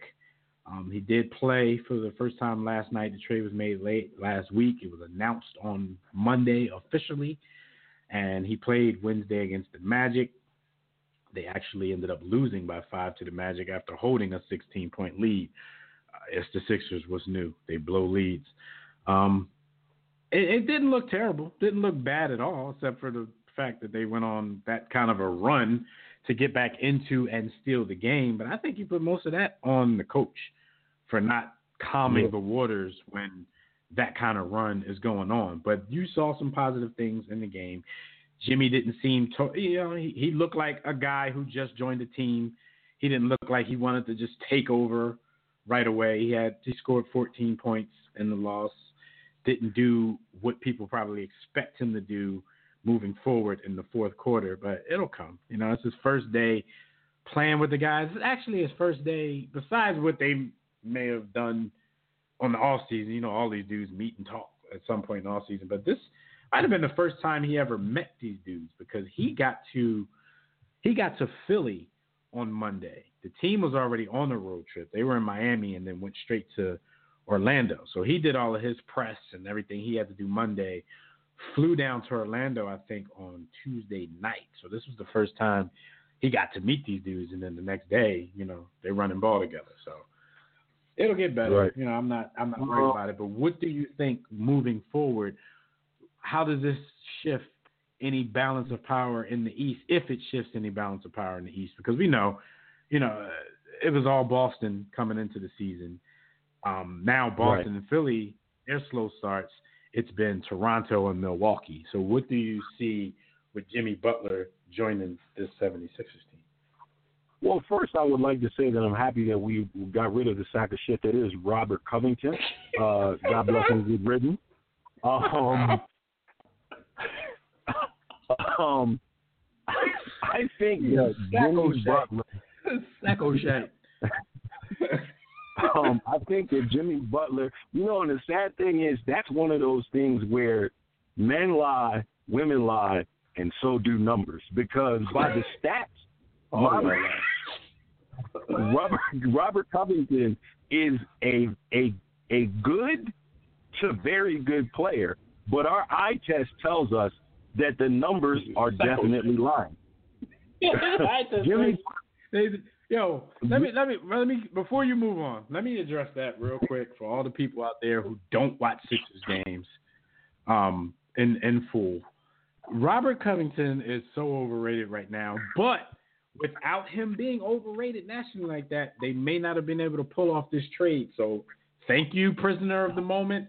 Thank you, culture of immediacy. Thank you for people who just watch highlights and look at box scores, who just listen to some of these national pundits who also don't watch games. Like, y'all swear these dudes on ESPN and Fox Sports 1 be out here watching games. These dudes are just like regular fans watching their favorites and everything else. They're getting numbers and stats fed to them by their company. They don't have to put in the kind of work that we put in because we don't have slaves like they do. We actually got to watch games here. Robert Covington, that first team all defense nod that he got last season skyrocketed his stock. And as a defender, he's also overrated. He's a dude that gets his hands on a lot of balls, no Serbia. But so, he's good in the passing lanes. He's good with deflections. He has quick hands. He's good to knock a ball off of your leg and it go out of bounds on you, that kind of stuff. But one-on-one, man-on-man, Robert Covington gets cooked by everybody. Not some people, by everybody the Sixers put him on. And because people are fooled into thinking when he is what he is, they like to put him on point guards. That's a no-go. Shooting guards, small forwards. Robert Covington, man-on-man, gets cooked nightly. But since he has these stats where he's going to get steals, he's going to get his hands on a lot of deflections, the defensive win shares from the analytics nerds are going to be there, the plus-minus defensively when he's on the floor, all of that analytical nerd stuff that gives people credit for stuff and doesn't give credit to the lineup that they're in there with. If you're playing most of your minutes with Joel Embiid and he's erasing every mistake that you make, then the numbers are going to look good while you're in there. But he's so overrated. It's a shame. And the three-point shooting, oh, my gosh. He's not wide open. He's not making it. He does nothing under pressure. You cannot depend on him if he can't put the ball on the floor. People will know. There's a lot of people talking about how good he played last night in Minnesota. And I'm happy for him. I hope he does play well. I don't dislike him. I'm just trying to tell people that they're delusional. Even Scott, you in the chat room, he said, meanwhile, Covington was looking like a juggernaut in Minnesota. I wouldn't say juggernaut, but he played well last night. And I hope he keeps playing well. I gave my brother an alley-oop. Not for my team. And he slammed dunked it. My bad. I dunked it 4 times. Jimmy, yeah, you did. You double dunked. I jumped over four. I jumped over four people. I think that Jimmy Butler gives us an alpha dog closer who's not afraid to take the shots that Ben Simmons can't, and Markelle Fultz will not ever. And it's unfair to expect Joel Embiid to take as a 7'2" center, but is capable. So he gives a wing presence, a dominant wing presence to complement a low post presence. We still need shooting. If we throw J.J. Redick in the starting lineup, that will open up more spacing, I believe. We need some bench shooting. But I don't think the people that are hype about Jimmy Butler, I don't think it makes us as good as they think. But the people that are down on Jimmy Butler thinking that he's going to tear up the locker room with his old man get off my lawn attitude, I definitely don't think that's going to happen because Joel Embiid and Ben Simmons are the type of young bulls where they're going to listen, but they're going to do their own thing. They have high self-esteem. Kat and Andrew Wiggins have the esteem of a young man that believes their mom was a lady of the night. Like, they don't have high self-esteem, so Jimmy getting on them was like when Michael Jordan got on Kwame Brown and robbed him of his soul. So you don't have that to worry about with the team makeup, I believe. So I think we'll be all right. I think Jimmy has a strong personality. I think Joel Embiid has one of the stronger personalities in the league. And rather than clash, I think once they get, the jockeying for position out of the way and the normal testosterone that comes with uber talented players, I think they'll be a good team. They'll bond. And Jimmy may even stay, man. Jimmy may stay. Yeah. It may not be. Savvy said he hadn't really watched Butler, but he said Stephen A. was right. He's a dog. Jimmy is definitely a dog. That should always be like the first thing you say about Jimmy because, like, Jimmy is not as good as Jimmy thinks he is. Like, the way he's been handling his business this season, you would think he was Jimmy James or LeBron Butler or somebody with the power that he's been trying to wield. I agree, B. I just think, this could be. That makes him good. That confidence and that confidence. Right. That confidence with the work ethic makes him good. I think it's a good fit out of the small forwards who were, who were available at the beginning of the season. I would put him third, of course. You have to go Kawhi, PG, then maybe Jimmy because they're both better jump shooters than Jimmy. Not that, like I said, that's not the end all be all. Like, that's what everybody talks about. I know that the league is a jump shooting league now, but for certain players, certain types, that whole he needs to get a J or is not going to be able to be successful stuff is getting way overblown. And he's got a J. He's got a nice shot. He's just not. I was talking about overall because, of course, as Sixers fans, we hear that a lot because, we're dealing with Ben Simmons. We're dealing with Markelle Fultz. Markelle Fultz, and we'll talk about him a little bit later. Like, his situation is not the same as Ben Simmons. Markelle Fultz was injured, period, and is still not 100% healthy. And we got some inside, news about that. We'll talk about that in a minute. But I think it's a good fit. You don't want to lose to an Orlando. Even if Jimmy didn't show up for that game, you don't want to lose to them anyway. So it was a bad loss, but nobody should look too far into it. It's guys getting to know each other, getting to learn each other. The coach, I blame him for a lot of what happened yesterday, but to be fair to him as well, he has to learn rotations, who can play with this new guy, So it was a big learning process yesterday, and the learning process is going to go on for a little while. But I think it was a very good pickup. I never wanted to lose Saric, but the way he started this season, I was like, okay, whatever. Like, this is a dude I was trying to hold on to at all costs, but he wasn't making me look good on that. So they did it. What's done is done. It's whatever. I think they can survive. To get Jimmy Butler, I'm okay. I'm okay with that. I'm okay with losing. Sorry, I'm okay. I'm definitely okay with losing a sack of shite, and I'm okay with Jared Bayless. I put Jared Bayless was. We've been wanting him off the roster. He hadn't dressed in I don't know how long. And Robert Covington, I put him in every deal anybody ever brought up to me. Well, if you ain't taking him, then no deal. So we finally got somebody to take him. so no. Damn the front office and Elton Brand. Damn traded sack of shite. So I'm good with it, and I think it may take a minute to gel, but I think they will be all right. I think it's other things going on the team that need to even be a bigger focus than meshing with Jimmy. And Skyview and I were just talking about that in the chat. Yeah. Ben Simmons, who I was a big proponent of, especially arguing with Skyview last season. I was a big proponent of his, and I still think anytime Ben Simmons steps on a basketball court in the NBA, he's arguably the best player on the court, no matter who's on the court. You can make an argument for him that he's the best player or, one of the top 2 or 3 players on the court at all times. But I think sometimes he forgets that. He's become kind of,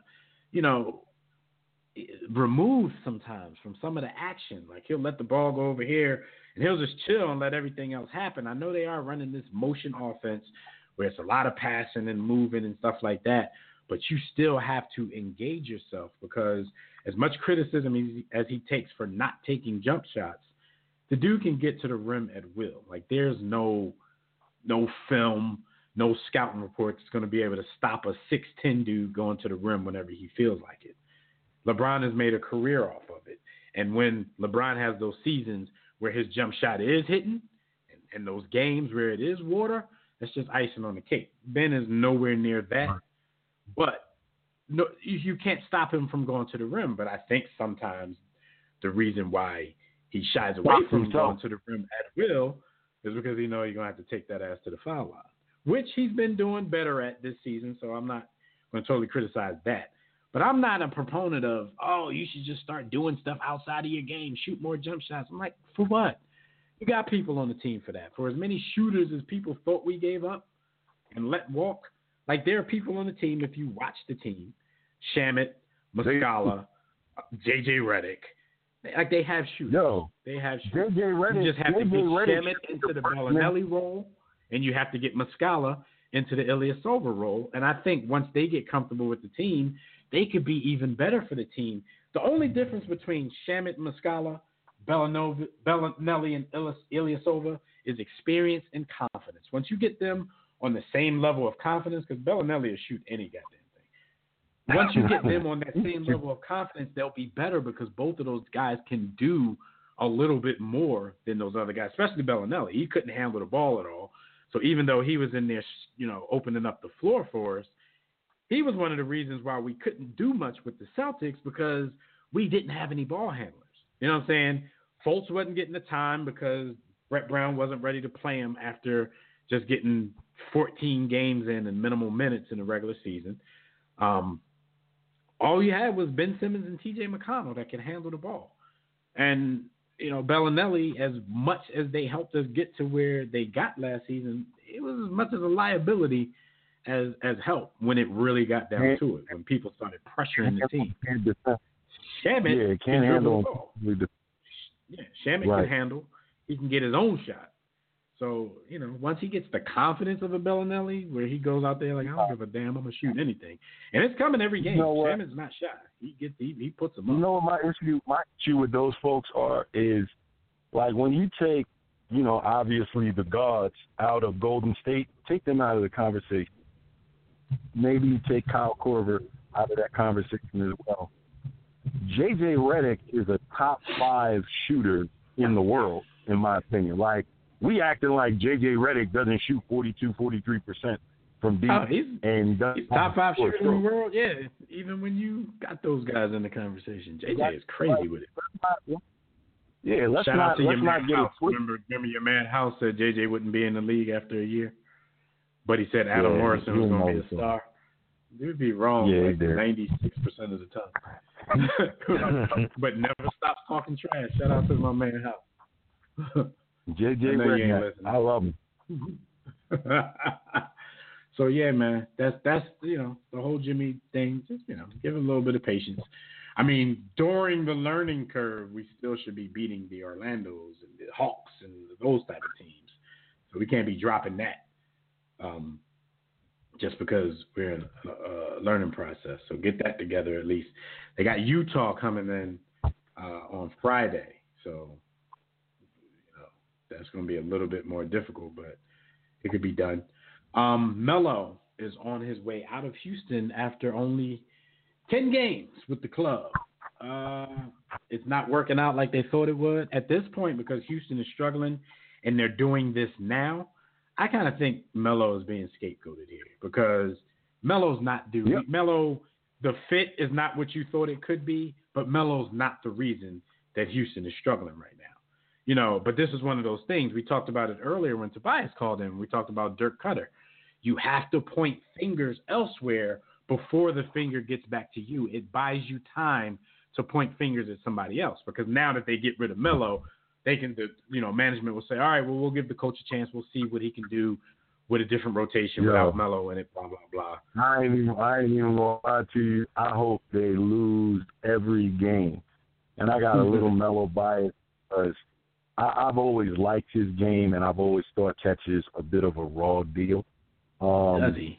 And the fans buy into this, man. The fans buy into it.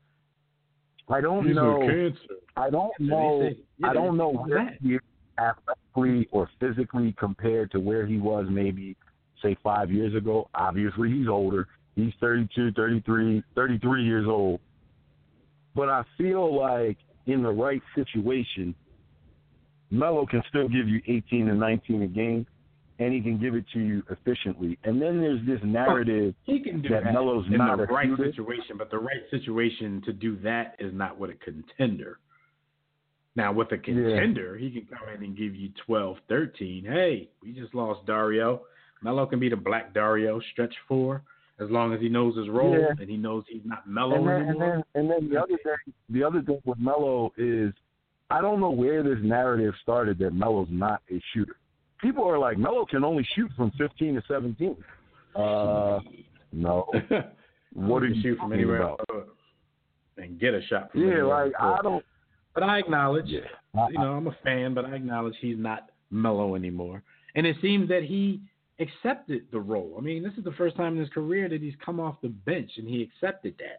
That was worse than the fit with OKC last season. Like, it's just, like I said, it's about fit. And then you hear fans running around repeating dumb stuff, talking about Melo's a cancer when the teams are saying nothing but great things about him. They're just saying what Melo does is just not really what we need right now. But Houston is they're just buying time and putting up a smokescreen because they undervalued things like defense when they let Trevor Ariza and Mute get away. They are idiots for that. When you let cats like Trevor and Mute get away, and you try to replace them with a guy who's only offense, like that's not Melo's fault. That's your fault. That you took a championship caliber team with a formula and tried to mix the formula up because you were too cocky to believe that, and plus they're in the names race right now. Golden State got all these teams just trying to add names. We don't care about how the fit is. We're just going to put names in there because they got names. Everything Golden State does, they do it differently than people perceive it being done. And when they copy it, it looks ridiculous. Like teams swear. They swear that all Golden State does is launch threes. That is the farthest thing from the truth. But everybody's out there launching threes now because they think they're playing like Golden State. Everybody's picking up names of Golden State, but their names they get in the lane at will. Even Clay's non-dribbling ass gets a lot of mid-range and layups, believe it or not, and he can't even dribble. And they pass. Yeah, they pass a lot. That's what people aren't doing. They pass. It's not about launching threes. In Houston, ball movement just ISOs up with Harden, ISO and four up. Chris Paul, and they launch a bunch of threes. Like everybody swear they're trying to copy this formula, but they're getting the formula all wrong. Basketball. If you know basketball, Houston and Golden State are actually polar opposites. Like literally polar opposites. If you know ball, they're not the same. Just because they shoot a lot of threes, they're not the same. Houston is an isolation and pick and roll offense. Golden State is strictly ball movement with a little bit of pick and roll every now and again, but they move the ball and cut off of two bigs that can handle and make plays for the. They have willing passers, willing passers, ball movement. All right, but so Melo's being scapegoated. Shout out to Casey Mack in the chat. He says Melo's being treated like AI. And AI noticed it because AI tweeted something at Melo, telling them to keep up the fight. He's definitely seen this story before. Speaking of the champs, though, they had some beef this week, and a loss to was it Dallas, the Hawks? I forgot who they played. Either way, it was a tie game. Few seconds left. They got the rebound. Draymond got the rebound. Didn't pass it to anybody with any real skills. Dribbled up the court. Lost the ball. Turnover. Went into overtime, and they ended up losing. But when that happened, he and Kevin Durant had words because Kevin Durant was clapping for the ball the whole time, and he didn't give it to him. So they had some words that went from the bench to the locker room after the game. I heard that it got so heated that other teammates kind of jumped in and were actually defending Kevin Durant. The team later came out and suspended Draymond Green for a game for conduct detrimental to the team. So I guess, they're all in trying to get Durant to come back, so they took his side. The funny thing about this whole thing, and I heard what Draymond was saying to him. First of all, he called him a bitch. I don't see no lies there. Show me the lie. But secondly, they said he was talking about his free agency. Like, you making it a spectacle by not saying anything, you know what I mean? When you know you're not coming back and all that kind of stuff. And that's where a lot of people think Draymond crossed the line, being chatty-patty, talking about another man's money. But the ironic part about this is Draymond is the dude who texts Kevin Durant to get him to come to the team. And now the team seems to be picking that dude over you. And I think that's where Draymond kind of felt disrespected in this whole thing. And that's why he went off on the dude. Deep down, I feel like I can relate to Draymond. Who got no business? I can relate to Draymond a little bit in this situation because I feel like deep down in even Draymond, Steph, and Clay, they love having Durant, the weapon, around. But in their mind, Draymond is a bit of an old school type of guy, cut from a cloth that's aged. He's a little bit older in spirit than his years. And here's what I mean by that. Deep down, I think Draymond's like, I didn't go to you. You came to us. We made you. You score all the points you want. He said a part of the conversation was Draymond saying, we won without you, cuz. You know what I mean? Like, yeah. And I know me, again, I kind of put myself in people's shoes, and I can empathize with his position. Now, I get it, and that's that part of the conversation. On the basketball court, Draymond, you need to give the ball, in that situation, you need to give the ball to the guy who's way better than you 11 times out of 10. Not 10 times out of 10, not 9 times out of 10, 11 times out of 10. You need to give Durant the ball. Durant, that same situation, put the ball up the left side, if you remember, in the finals, and knock down a 35-footer. Walk off. Like, Draymond, you don't have goals to, all right, so you get by everybody, you go in the lane, and you do what? What are you going to do? I think he was going to pass it, just not to Kevin Durant. There was something like, because when he lost the ball, it looked like he was trying to get the ball up in a passing motion. I don't recall who was over there on that side of the court, but Kevin Durant was behind him, not really running, clapping for the ball. And the funny thing is, Draymond's mom tweeted something like that. I don't have the exact tweet up, but she was saying Draymond is far from selfish. She was like, instead of, standing back there clapping, Kevin Durant should have ran the lane, ran down his lane like he usually does, and he probably would have gotten the ball. And I think that's probably true. But Kevin Durant it wasn't that he just wanted to take the last shot. He wanted to dribble the last shot. He probably wanted to run up, that might be his patented shot now. Run up, knock down the three ball and walk off, whatever. So maybe he feels more comfortable dribbling into the shot than getting the pass from somebody. So he'd rather Draymond give him the ball there. So miscommunication. And here's where we here's where we touch more on Kevin Durant as a BAN. You want that shot when you got Steph on the team, Draymond, Clay, Boogie, all them people, but you don't want that shot when it's just you and Russ, though. BAN. There's less pressure when all them other dudes there, and it's a tag game. But shout out to them. Draymond said, of all the big deal that everybody else is making of it, he said it's probably going to make the team better. He said he's never going to change who he is, but he said, it's probably going to make them better moving forward. So the rest of the league probably need to watch out. So, we'll see. We'll watch that. We'll see if the champs are vulnerable because of this. One last thing, and we only got a few more minutes, man. Your man Markelle Fultz the other day pump faked the free throw, and the whole world went crazy. It was terrible. It was the worst looking free throw he's ever shot. But this is my thing. This is my thing right here.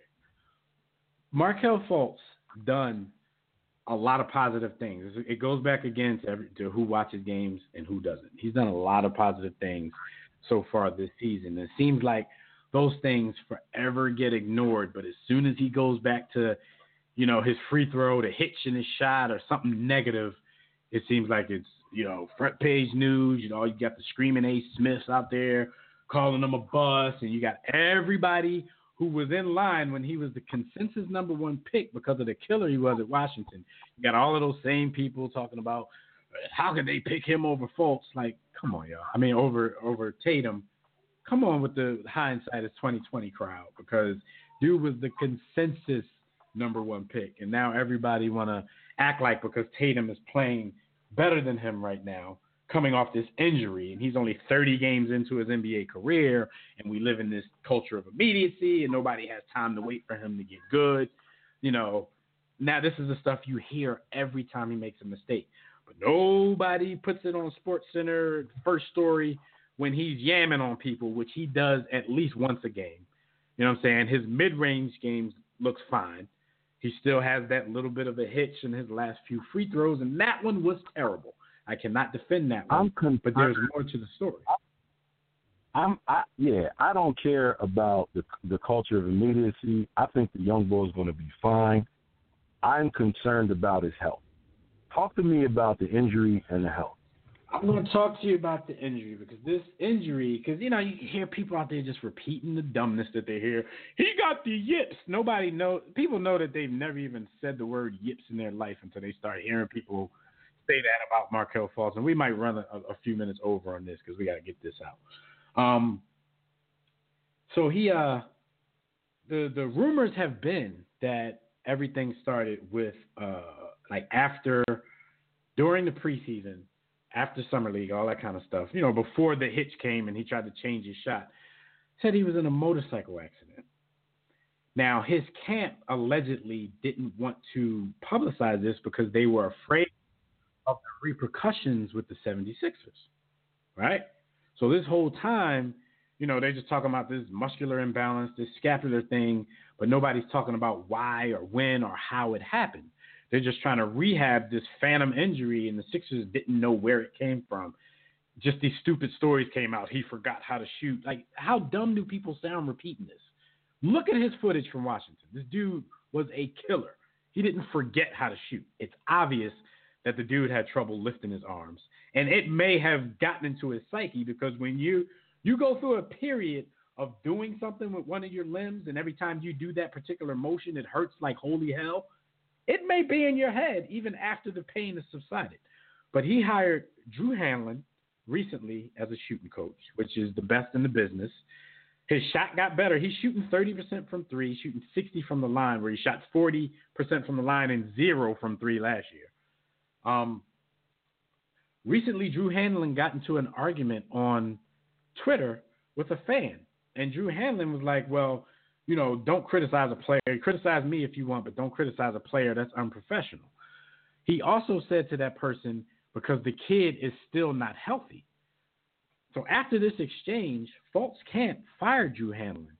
Rumors being because he said too much, saying that he wasn't healthy.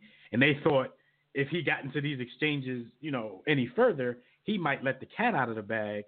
But I'm like, at this point, the Sixers had to have heard the rumors. Now that they're actually being published in stories as, you know, maybe more than just a rumor, like what does he say to the Sixers now when they ask him to be straight with us and tell us how this shoulder thing happened? But I just think people sound stupid when they walk around talking about he forgot how to shoot and this and that. And, you know, they're repeating the screaming A. Smith. You don't forget how to shoot. I think Markel Fultz and his camp are tripping by firing Drew Hanlon. I think they need to rethink that, have a conversation with tell him Drew. The rules. Like, dude, you can't be doing that. But they need to keep it right. So we gotta get out of here, though. Yeah, we gotta get out of here. In a nutshell, the dude has always been more injured than anybody has let on. The Sixers are, you know, we know they've dropped the ball on, you know, injuries and all that kind of stuff in the past. And them not knowing exactly what happened to their number one pick is an issue in itself. We'll talk more about this because there's more details. And, of course, we didn't get around to being able to talk about all of them.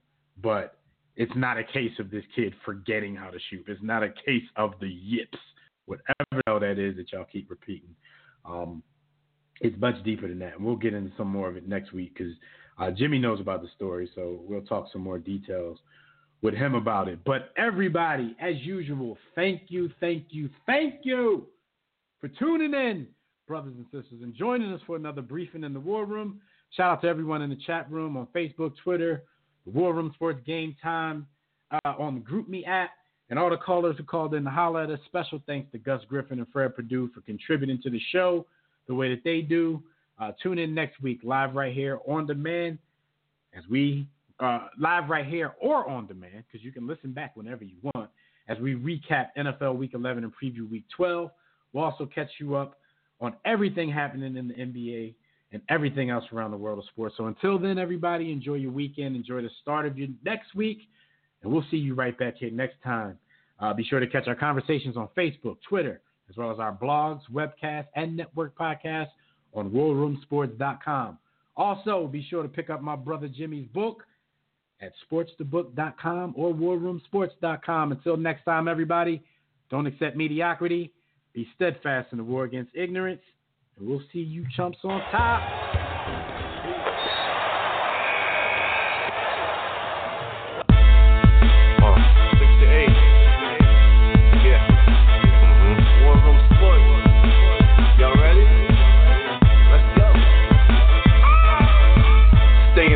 Jimmy, know the blueprint. Every Thursday, 6 to 8, they do this. Shout out to Dez, PJ, B. Austin, Bay on replay. warroomsports.com. Get that mobile app. If not, dial 323-140012. They be going and you sensitive, then oh well. Physical podcast, let's talk sports. Showtime like magic in the block push. Listen live, push one to join in. Rip your team or listen for your enjoyment. Hip hop scholars, pit stop and knowledge. Should be in sports credits, I ain't talking college. 5 guys, no beef though. Portrait secret, but the streets know.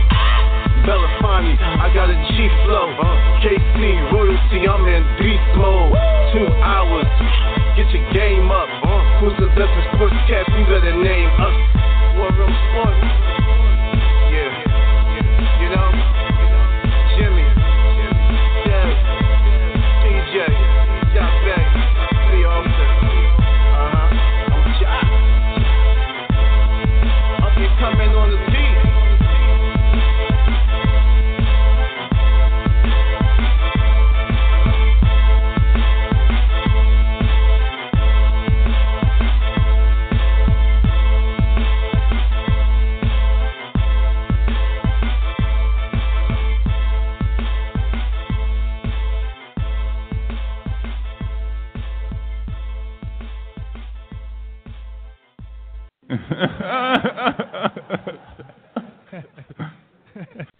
War Room Sports.